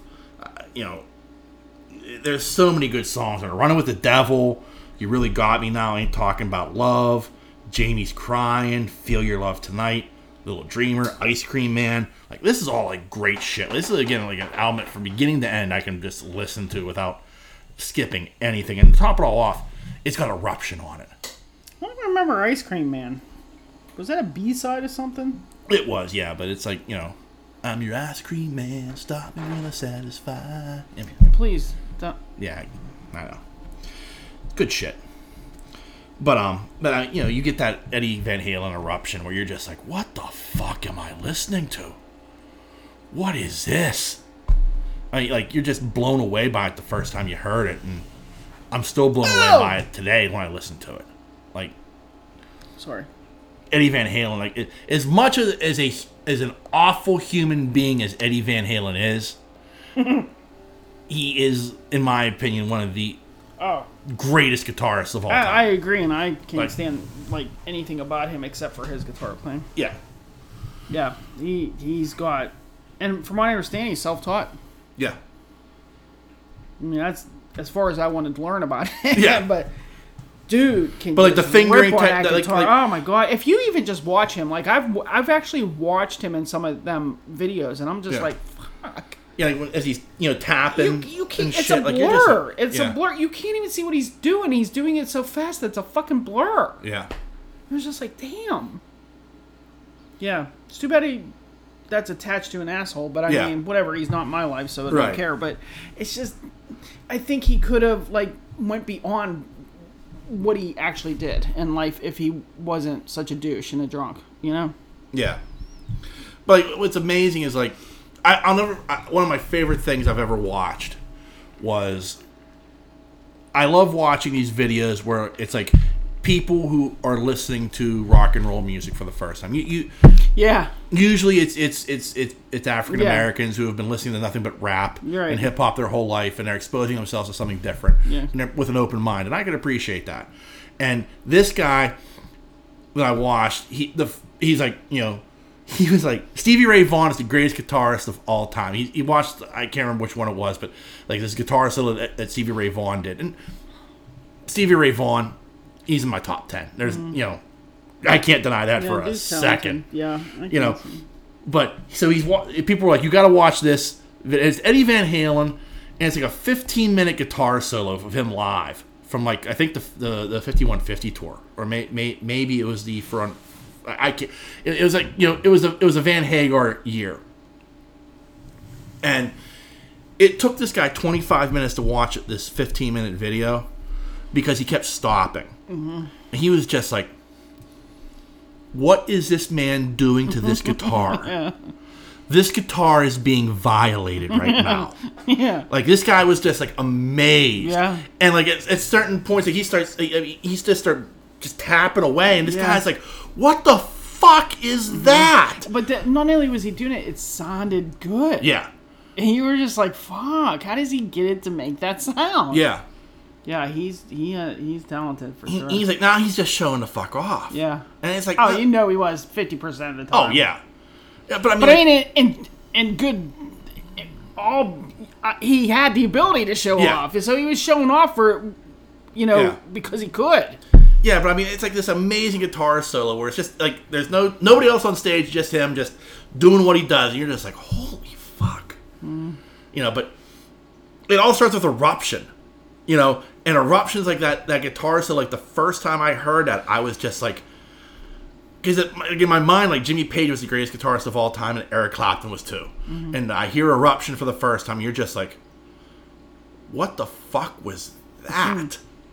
That is completely different from what I think is great guitar playing. And I mean, I was just like blown away by what I heard. And like the rest of this album is like, it's damn near perfect. And I as much as I am a fan of the later stuff, beyond a shadow of a doubt, this is their best album ever.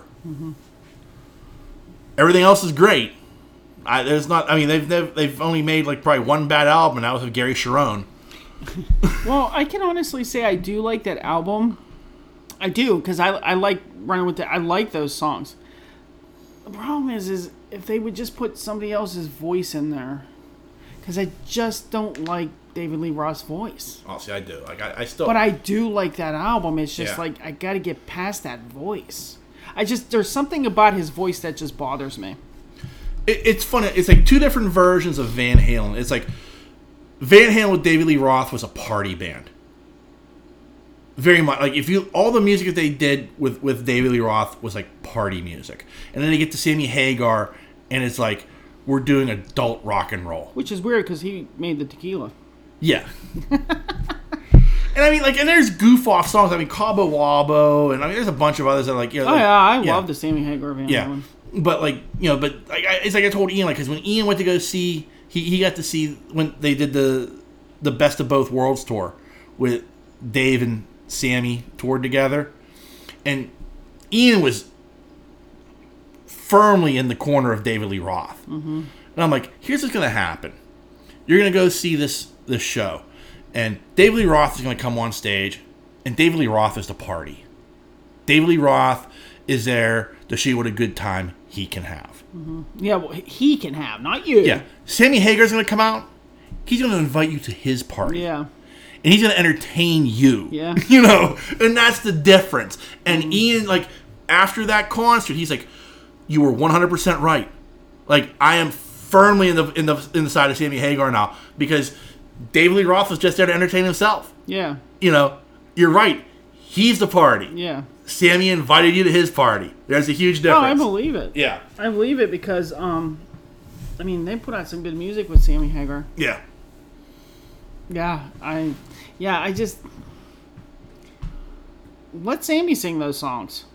I like. Here's the thing, though. That's the funny thing. Like, I've heard Sammy sing those songs, and I don't like it. I've never heard it. So. Like, their first tour, when Sammy joined the band when 5150 is, the tour was called Live Without a Net, and like there's a home video that they released. I like with 5150. I used to have that. And it's like one of those, like, they were, since they only had the one album with Sammy, they were doing... Oh, yeah, they had to fall back on it. Yeah, they were doing Jump. And what, Eddie Van Halen had, like, the rights to that? Yeah. I bet you Roth loved that. Well, I mean, Roth wanted to do his own thing, but yeah, he but I'm sure he just loved somebody else singing his songs. Yeah. But so that you listen to Sam, you got Sammy doing, like, Running with the Devil and stuff like that, it's like, yeah, it doesn't work. It just doesn't work for me. I'd have to hear it. I don't want to. I'm just saying. Like I mean, when I got to see him live, I got to see him on the Right Here Right Now tour. So they had 3 albums under their belt with Sammy at that point, and they still did Jump, and they did a couple, like they did like 1 or 2 other David era songs, but like everything else was my opinion. Running with the Devil was the best one. I always liked that one. I don't know why. It's a very good song. It is a very good song. What is Eddie Van Halen's real name? Eddie Van Halen? No shit. Yeah. His parents named him Eddie Van Halen. Yeah. That is so freaking weird. Well, Edward. Okay. Yeah. I mean, that's his real name. That's weird. I mean, because who was related to him? The drummer. What's his name? Alex. Van Halen. Yeah. I mean, it's better than what... I mean, who didn't he fire for his son or something? No, that was the... Anthony Lee. Yeah. He fired him for Wolfgang. That was... What the fuck? Anyways... Michael Anthony. Michael Anthony. That was his name. That's, Yeah. Wolfgang Van Halen. That's what a dick he was. Yeah. Let me fire the guy that got me this far in life. Yeah. Let me fire the only other guy from the band that's been here the entire time. Yeah, exactly. Also, Sammy Hagar's best friend. Yeah. Get the boot. Yeah. Yeah, and what was with that Gary Gary Sharon. They had one good song. There was one good song. That was it. Yeah. Now, I'm not saying anything about Gary, because, when he was with, it wasn't that bad, but... Extreme. Who the fuck thought he could sing Van Halen music and have it, good? Well, when they were going through the auditions, they were like, let's pick the Extreme singer. That is nowhere near Van Halen music. Well, but that's what everybody said about Sammy Hagar when he joined the band. Nah, he could at least sing rock and roll. Right, but, everybody was Extreme didn't play rock and roll. But, everybody was just like, wow, they picked Sammy Hagar to replace David Lee Roth. That was, the big thing. It was this makes no sense whatsoever. And they changed their style completely for Sammy, and I think it was a better style. But, when they brought in Gary Sharon, it was almost like they were still trying to play Sammy Hagar songs. That and don't work it for didn't him. work. Yeah, not with him, no. Yeah. I think the only thing he can sing is Extreme songs, and that's a shame because then Extreme was he could never go back to it. They were done. Yeah. But, I think at that point, though, with Gary Sharon, I don't think it mattered who they brought in at that point. Yeah. Well, that was the thing, too. That was the other thing that I was saying, is okay, so you had David Lee Roth, Sammy Hagar, you're done. Yeah. Nobody wants a third chance but you guys. Yeah. Because we're done. Yeah. You guys fight too much, cause too much drama, I ain't supporting your ass anymore. Right. And, when they brought back David, it was okay. You sure about that? What was that one? Fuck! That was one of the greatest MTV Music Award moments ever. Oh, yeah. Oh, my God. They hired... Do you remember that? Yeah, because Fuck! They hired him back, and he's, doing his... Yes! He's being David Lee Roth, and they fired him the next day. Oh, my God. And, you could see it on their faces when they came out. Eddie Van Halen was Yeah. And it was just, the most embarrassing... cringeworthy. I was cringing on my couch watching. I was like, "This is gonna end bad." Yeah. That was so awesome to watch, though. Yeah. You were just like, "Fuck!" I'm so glad I got to see this. The next day, it was a press release that they had fired. And it was because, and Eddie Van Halen said it was because of the way he acted on stage at the award show. Right. He said that. Yeah.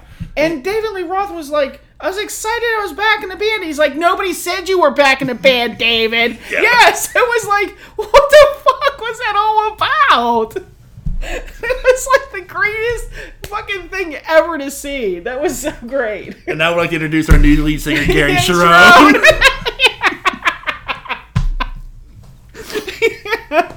And all the fans are like, fuck this, I'm done. Yeah.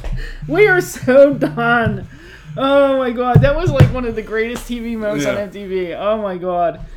He had no idea what was coming. He was just on a high. Yeah. And the rest of them were just looking at him what's up with this? Yeah, because the whole deal with that was, Sammy was still in the band, and they changed management, and they were going to release a greatest hits album. Yeah, I remember there was something about a greatest hits show. And Sammy was in Hawaii, and Eddie called him and was like, you got to come back. We got to record 3 songs for this greatest hits album. He's like, why are we putting on a greatest hits album? Yeah. I'm in Hawaii. Yeah. I'm relaxing. No, I ain't I'm fucking making tequila, and Yeah. I'm having fun at my bar. Yeah. And Eddie Van Halen was like, you get back here within 24 hours or you're fucking fired. Yeah. And Sammy Hagar was like, well, I guess I'm fucking fired. Yeah, he was like, fuck you guys, I'm done. So they called David Lee Roth. He's like, do you want to do these 3 songs? Yeah. And David Lee Roth's like, fuck yeah. I need the money. Yeah, because he ain't doing nothing. Yeah. I've been fucked ever since you fired me the first time. So they released the greatest hits album with a couple of new songs with David Lee Roth. Everybody's excited because Dave's back in the band. They go to the MTV Awards. They announce the MTV Award. Whoever it was comes up on stage, and there's David acting like an asshole. And the next day, he's fucking fired. Yeah, and he claimed he was hired back in it. And Eddie Van Halen to this day will say, no. Yeah, we didn't hire you back yet. We did not hire you. We just asked you to do a couple of songs. Yeah, we just asked you to come out on stage, make us look good. Yeah. You acting like an ass. Kicked you to the curb again. That was so great to watch. So great to watch. I'll never forget it. I can picture him coming out on stage. And you can see them following him watching them in horror. Like, they Yeah. had horror on there. Eddie Van Halen had the look of horror on his face. Because I mean, he's dancing around, Yeah. he's just moving, and he's just like, I'm Yeah. David Lee Roth. And he was the only one. Yeah. Like, It was so good. like the other three guys in the band were like standing there respectfully Yeah. while whoever it was they introduced Yeah. was like doing their acceptance speech, and Dave's like, Yeah. Dancing And you know what's so sad is nobody's going to remember who the hell that award was for because they were so distracted by the fucking disaster that was on the other side of the stage. Yeah. Oh my god. Oh, good TV, good TV. That was whenever the MTV Music Awards were worth fucking watching. Yeah, that's whenever I used to actually watch it with commercials. Yeah. Yeah.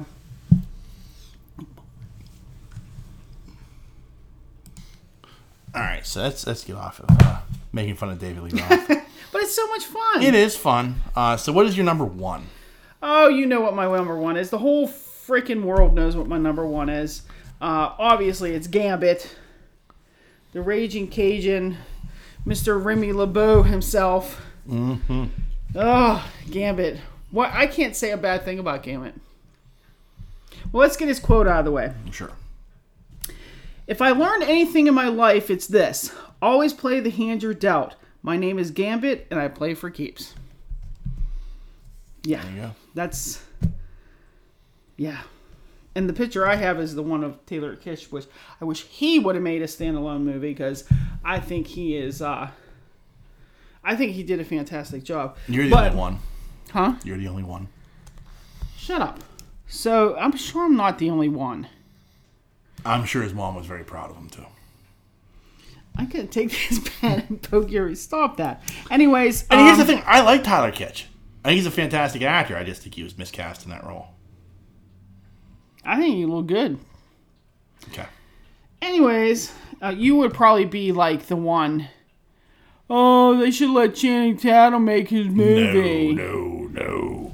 God, I was like against that from the first. Right. All they had to do was say his first name, and I was like, ah! Anyways, Gambit's he doesn't really have that many abilities per se. He can charge matter with explosive biokinetic energy. He does use playing cards and a metal staff as his weapons. Mm-hmm. And he's a master thief. He's good with the ladies. I don't know. There's not really much you can say in the way of, oh, he can do this, he can do that. He can't. He does. He has very good fighting abilities. I mean, you've seen him fight in the cartoon, whatever, comics. He fights. He's a fighter. But of course, again, his love interest is Rogue. So them two together, just like they melt my heart watching them together. You're just like sitting there like in disgust. No. I'm not in disgust. I mean, he can be an interesting character. Well, he's got a mouth on him, and you know me, I love sarcastic mouths. I mean, I've always liked the aspect of like him charging the cars and throwing them. Oh, yeah. That's always been like a neat gimmick. Well, I thought it was cool in the movies. Like, if you ever watched it in the cartoon, it was like one after another. Yeah. But I like the way they did it in the movies, where he was able to pick up the full deck. Yeah. Just like, you know what I mean? I always thought that was really cool. Yeah.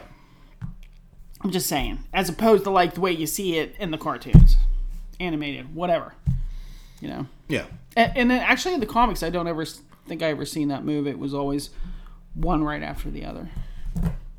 Yeah, I mean, I've seen him like, he'll throw three or, I mean, the thing he did in the movie was just, it was meant to show us, how quick his hand is. Right, I get that, but I thought it was like a cool effect that they did that whole like,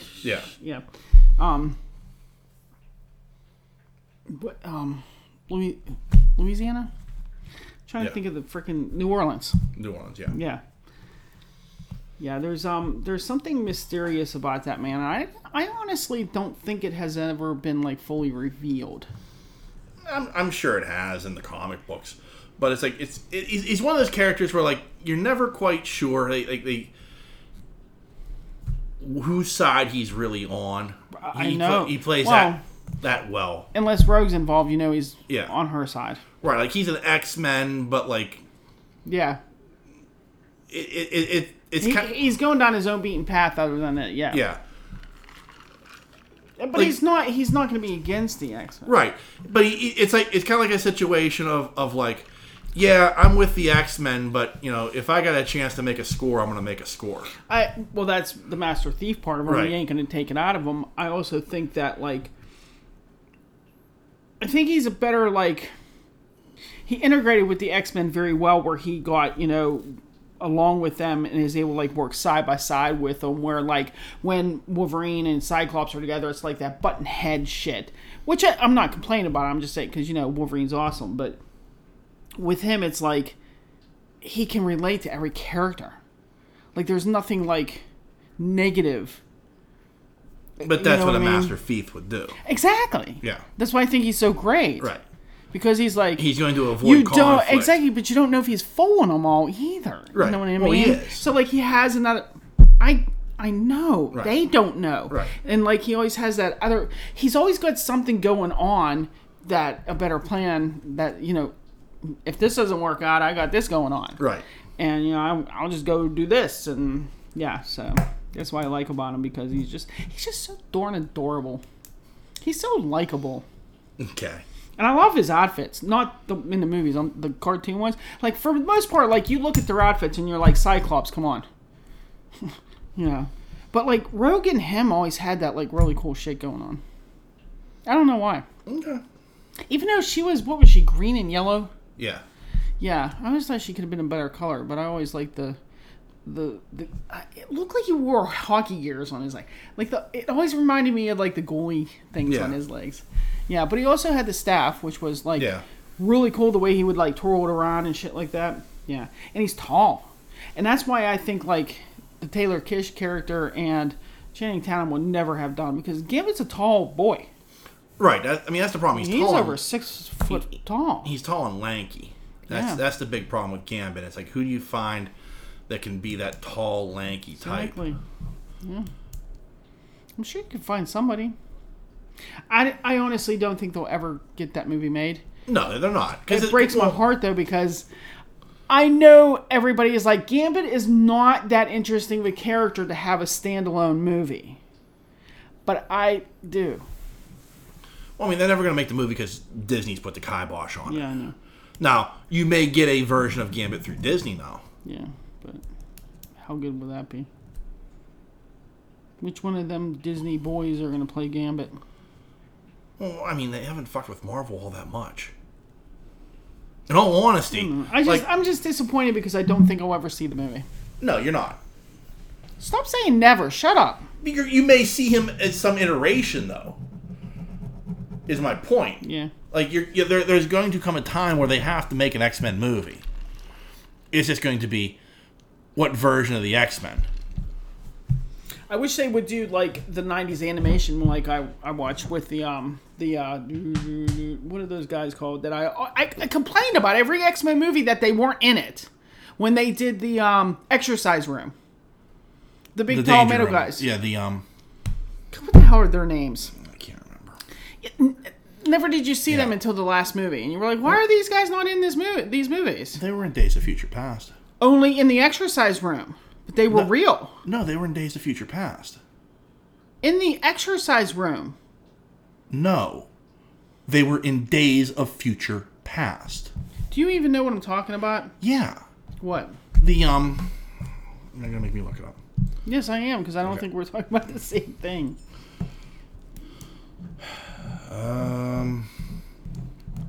Because there's the big, tall, purple robots. Yes. Yes. They were in Days of Future Past.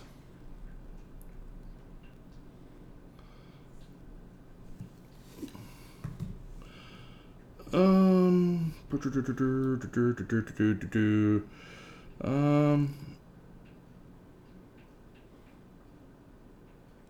Sentinels. Sentinels! Yeah.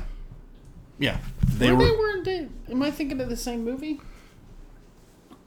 Days of Future Past. That's the one where Wolverine goes back to 1972.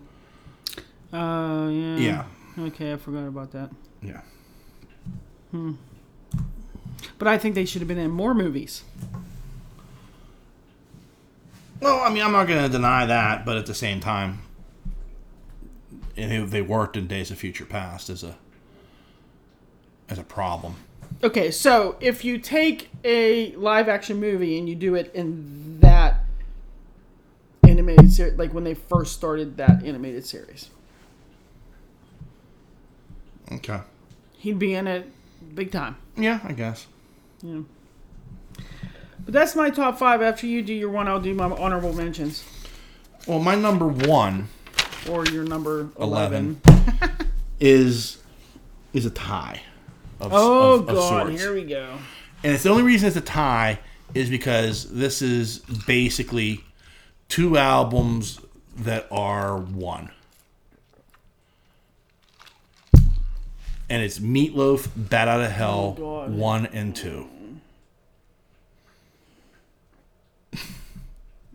What? There's not going to be any interaction for me because I'm lost on that shit. I don't think that shit's good at all. Well, I think Bat Out of Hell 1 and 2, they work for 2 reasons. 1 is the voice of Meatloaf. But 2, and I think even more importantly, is the writing of Eric Steinem. Or not Eric Steinem. What the fuck is his name? Good Lord. I don't know. I can't believe. Speaking of names, what is Meatloaf's real name? Don't tell me his mother named him that. No, I can't remember off the top of my head. I want to say it's Addie. I can't believe I can't. Jim Steinem, that's who wrote the music. Addie, like the guy from Knight's Tale that played the king on Game of Thrones. You're going to make me look it up, aren't you?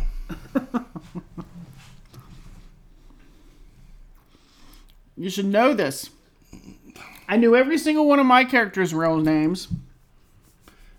Anyway.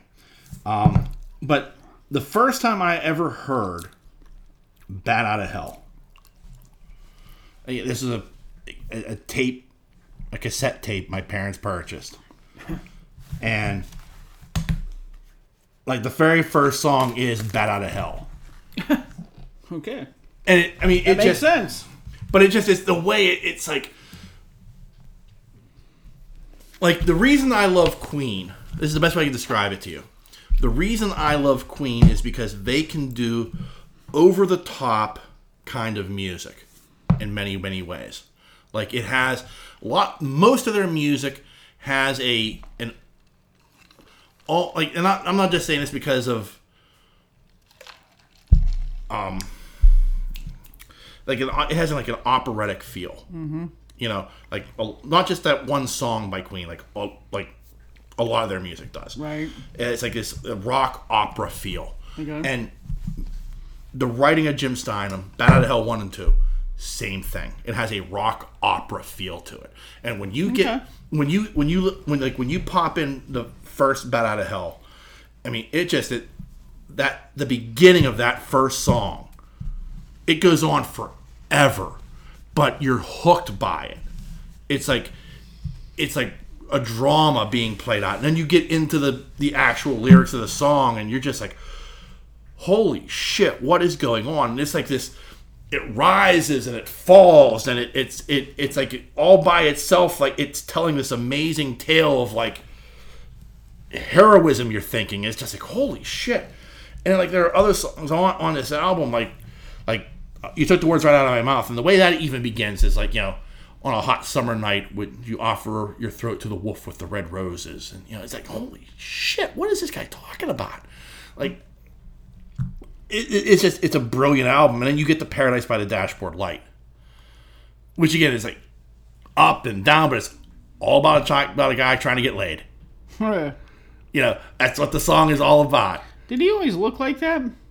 He was always a big guy, yeah. He didn't long get laid hair. much then. No. Guess you got to sing about it. But then you get the Bat Out of Hell 2 20 years later. Really? Yeah. No, that I didn't know. Is that one with the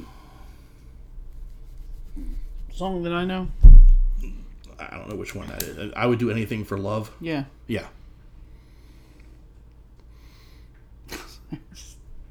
I don't think it's good music. I'm not saying it's not. I'm saying for me. I'm sure it's fantastic music. I just, it's not my style. Rock and Roll Dreams Come Through is one of my favorites. And it's like, I'm not saying right. I'm not saying the way you're describing it isn't the music that I like. Right. I understand it's not your cup of tea. Queensryche did the operatic thing. I mean, Yeah. I saw it live. But there was just, I don't know. I don't know why I don't like his music. I really don't. I don't have a reason. It doesn't move me like it does to you. Yeah. But I'm not saying it's not good music. Because obviously it's good. I mean, he wouldn't be where he is today, but it's just, it doesn't say nothing to me. Like what you said, the lyric that you just said, that to me is like, oh, I don't even want to know what the hell he's talking about. I don't want to find out. You know what I mean? You're like, oh, I need to find out. You know what I mean? Yeah. It's that kind of thing. It's. But I can understand what you're saying with why it was so appealing. Yeah. Yeah. Like it both, and it's like funny. Like if you listen to Meatloaf and it's a song that wasn't written by Jim Steinman, like you appreciate his voice, and it may be a good song, but it's just there's something about that combination of those two together. Meh. Not meh. Meh. Meh. Meh. Meh. But like I said, like these two albums are just fucking phenomenal in my mind. Like they just click, and they're like they're two sides of the same coin, and they work together perfectly. And it's like this just theatrical feel to every single song that it works, and it's like over the top, and it takes you on this journey up and down and all around, and you're just like, wow. And it really just that kind of stuff just works for me. And it's like, and it's funny, like, even like Jim Steinman as a writer, he's written for other people, like, and some of the songs, like, you're like, okay, yeah, he wrote that song for the Titanic lady, Celine Dion. The Titanic lady. Like I bought her first album based upon that song. Like I thought, oh wow, this is amazing. This was written by Jim Steinman. I gotta get this album. And the rest of it was all like, not Jim Steinman. I can't think of any reason I would buy anything by her. Oh, I'm gonna have to look it up. I can't remember what the name of the song was. She has a fantastic voice, but she is so overrated.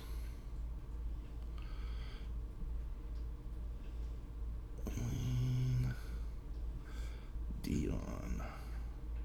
What song? Are you talking about the Titanic song? No, it was not the Titanic song. That wasn't her first stuff. It's all coming back to me now. Okay, if you say so.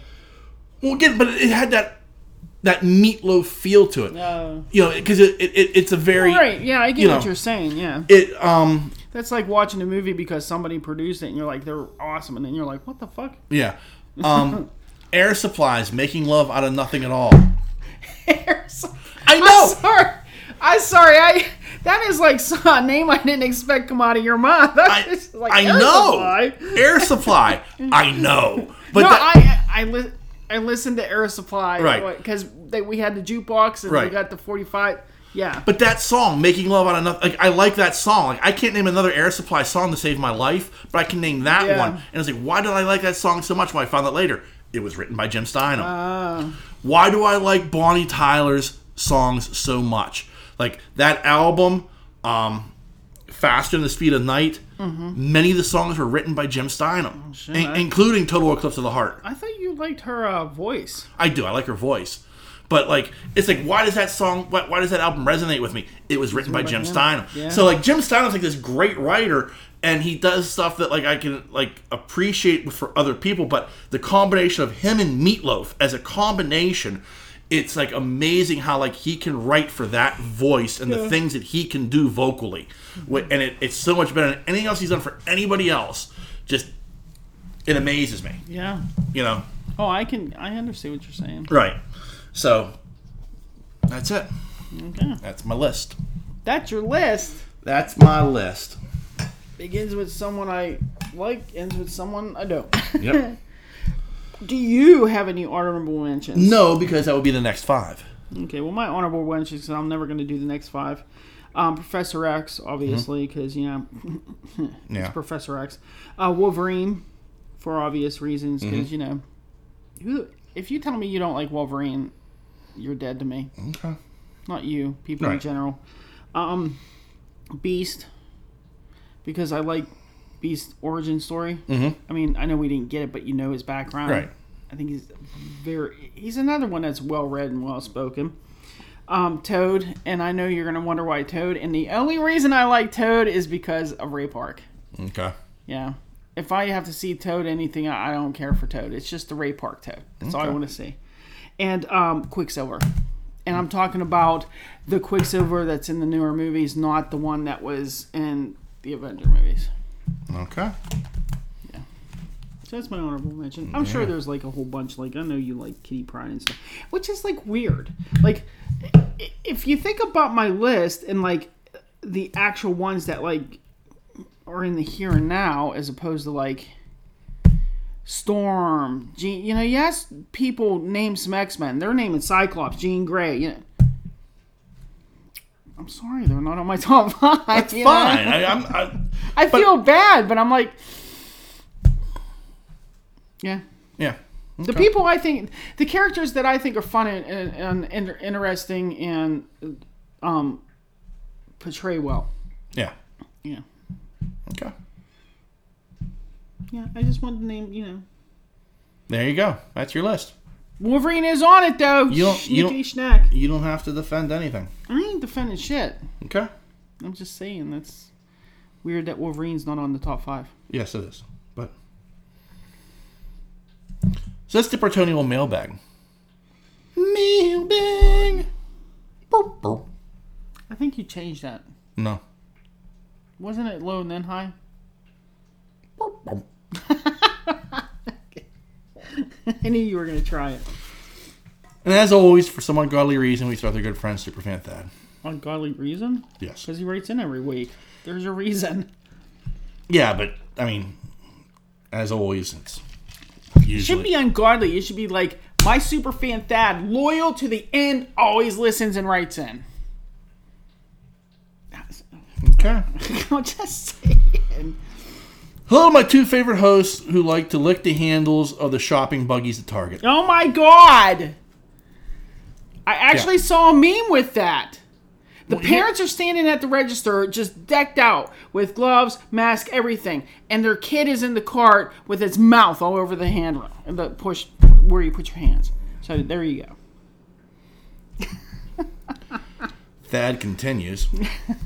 Yeah, I have done a butt chug or 2 in my day. Oh, I was like, why is he saying that? John Cena, gotcha. Sean and I used to do a gravy butt chug at Eden Park with the day-old gravy. Ew. I heard it was the icing. That wasn't a butt chug. No, but you used to chug it. Yeah.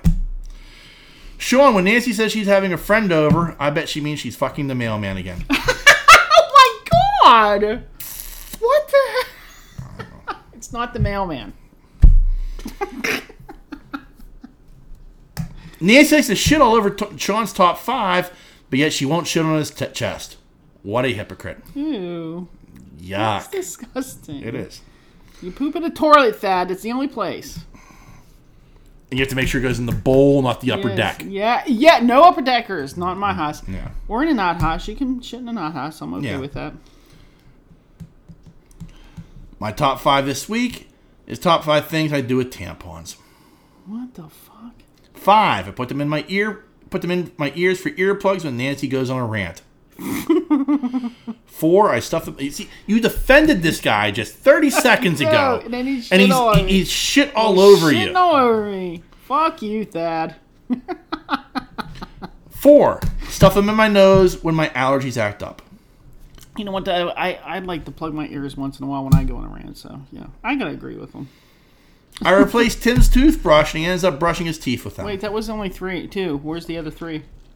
Well, that was 3. 2, I stuff them under my armpit to keep me dry. And drum roll, please. The one thing I do with a tampon is I put a used one in hot water to make vampire tea. Oh, that's disgusting. Yeah. Gross. Can you imagine being married to that? Okay, time to go. I need to go outside and dig a huge hole. Nothing in particular. Nothing to see here. Was that it? That's There's it. like parts you didn't read? Nope. That's the whole email. He actually kept it kind of clean. Yeah. And I will never defend him again. amazingly, amazingly, like, could you imagine being quarantined with him? Oh, fuck. It's better not being quarantined with you, maybe. Not that I am. I'm saying if I had to be. You toot a lot. I can't help it. You like to toot. The only good thing is now we have 2 levels. I can go to another level. It's a relatively big house. There's plenty of places you can hide from my gas. Thank God it wasn't the apartment the quarantine in. I would have moved out for that time. Yeah. Next up, we have our good friend the Otter, better known as Superfan Tim. Tim writes in, "Hey, Queen Essential and Prince Loungeabout." It took me a second for that to hit. Queen Essential. Yeah. Yeah. I ain't no queen. Eat a bag of dicks. You know, I'm more like a peasant, but you are Mr. Loungeabout. Don't even lie. I am working from home. I am working diligently. Whatever. Okay. Keeping it short this week because I am fucking beat. I decided to have a cheat weekend, and now I'm in a carb coma from pizza and beer. Oh my God. An Easter candy that didn't make it into the pup's basket. Oh. Well. Wow. Yeah. By the way, that cheesecake was good. Well, it was before I got a taste for real sugar again. He had a cheat. His Beaver, his wife, was making that keto cheesecake. Oh, yeah. It turns out it was actually pretty good, but now he's not so sure since he had real sugar. Yeah. Yeah. Oh, shit. Beaver is watching a post-apocalyptic movie called The Domestics. Pretty good action. Weird shit in it, but we have a ton of time, so fuck it. What else do you have to do? Yeah. Time to watch weird shit. Yeah. I would be interested. Here's the thing, because, we'll just say Tim knows his shit when it comes to firearms. I would be intrigued to hear you talk. So is my sister. Not like Tim. I don't know. Really? Did you ever go to the firing range with her? Military in the family. Anyway. I'd be intrigued to hear what Tim's thoughts are. Go ahead and watch the Angel Has Fallen. I'd like to hear your thoughts on the... Because Tim loves pulling shit like that apart. Because these guys are... In this movie, they're all special ops. Yeah. I'm intrigued to hear what he says about, movies like that. Yeah, we want an email about that next week. Yes. Yeah. It's on Netflix. Easy. Netflix. Netflix. It's easy to find. You don't have to pay anything for it. Really? Well, I'm saying, he's already subscribed to Netflix. Okay. It's not like he has to pay extra to get it, on a pay-per-view or something. Would that suck if you had to pay extra to watch certain movies on Netflix? That would. Yeah.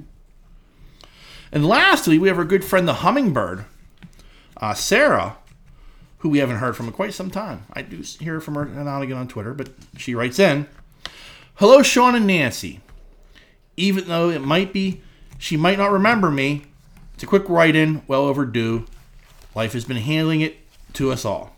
I remember her. Yes. She was at the episode 200 and 300. I remember. I sat across the table from her. Yes. "I feel Nancy's pain. I'm a frontline worker as well, and Mr. Hummingbird has no idea what to do with no commute and so much free time in the evenings. I appreciate you. He finally got NHL 20 for the Xbox One, so that fills some time, but other than that, he's like a lost puppy." Aw. That poor guy. I know I have found plenty to do with my free time. Yeah, watch TV. Yes, exactly. Because you definitely ain't doing the shit I asked you to do. Wow. No, I'm kidding. You get to it eventually after you watch 10 movies. Just dropping a line to say hello, stay safe, watch your hands. I can't wait to hear the next top 5 list. Yeah. Well. She might be bored with mine this week. No. That's the only problem is you have to like the stuff we're talking about. Yeah, well, we're here to entertain the masses. Yeah, but what if somebody's listening? All 10 of them. Like, yeah, I don't like X-Men. What is this shit?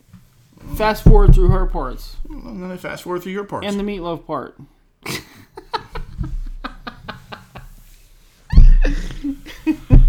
I'm sure there are plenty of people who are going to be like listening to my next 5 going, what the fuck? Oh, I think I'm going to get a little deeper with my next 5 because I actually have tomorrow and Wednesday off. I think Wednesday I'm going to get on the old computer and do a little investigating to get a little deeper into my list instead of just these top 5 fluff pieces. Okay. Yeah. You do that. See how deep I can really get. Okay. And maybe stay away from the alcohol when I'm on here. Okay. So that blurs the judgment a little. Anything like to add to the proceedings there, dear? Yes. I just want to let everybody know, have a happy Easter. Have a safe Easter. Please practice social distancing or this is never going to end. Yes. And I appreciate everybody else that is up front in the masses too, like me. So I do appreciate you too. Don't even think just because you're working at home I don't appreciate you. So I just want to let everybody know, have a safe holiday. Yes, have a safe and happy Easter. Yeah. And Target is always closed on Easter. It's not just something they're doing because of this year. People think that, by the way. Yeah. They kept saying that. So nice. The Target's like, we're closed every Easter. Don't let them fool you. Yeah. So I just wanted to tell everybody, stay safe. So remember, there are a number of different ways you can reach out and touch us. You can send us an email like these fine folks have. That email address is pittsburghnerd@yahoo.com. Nerd.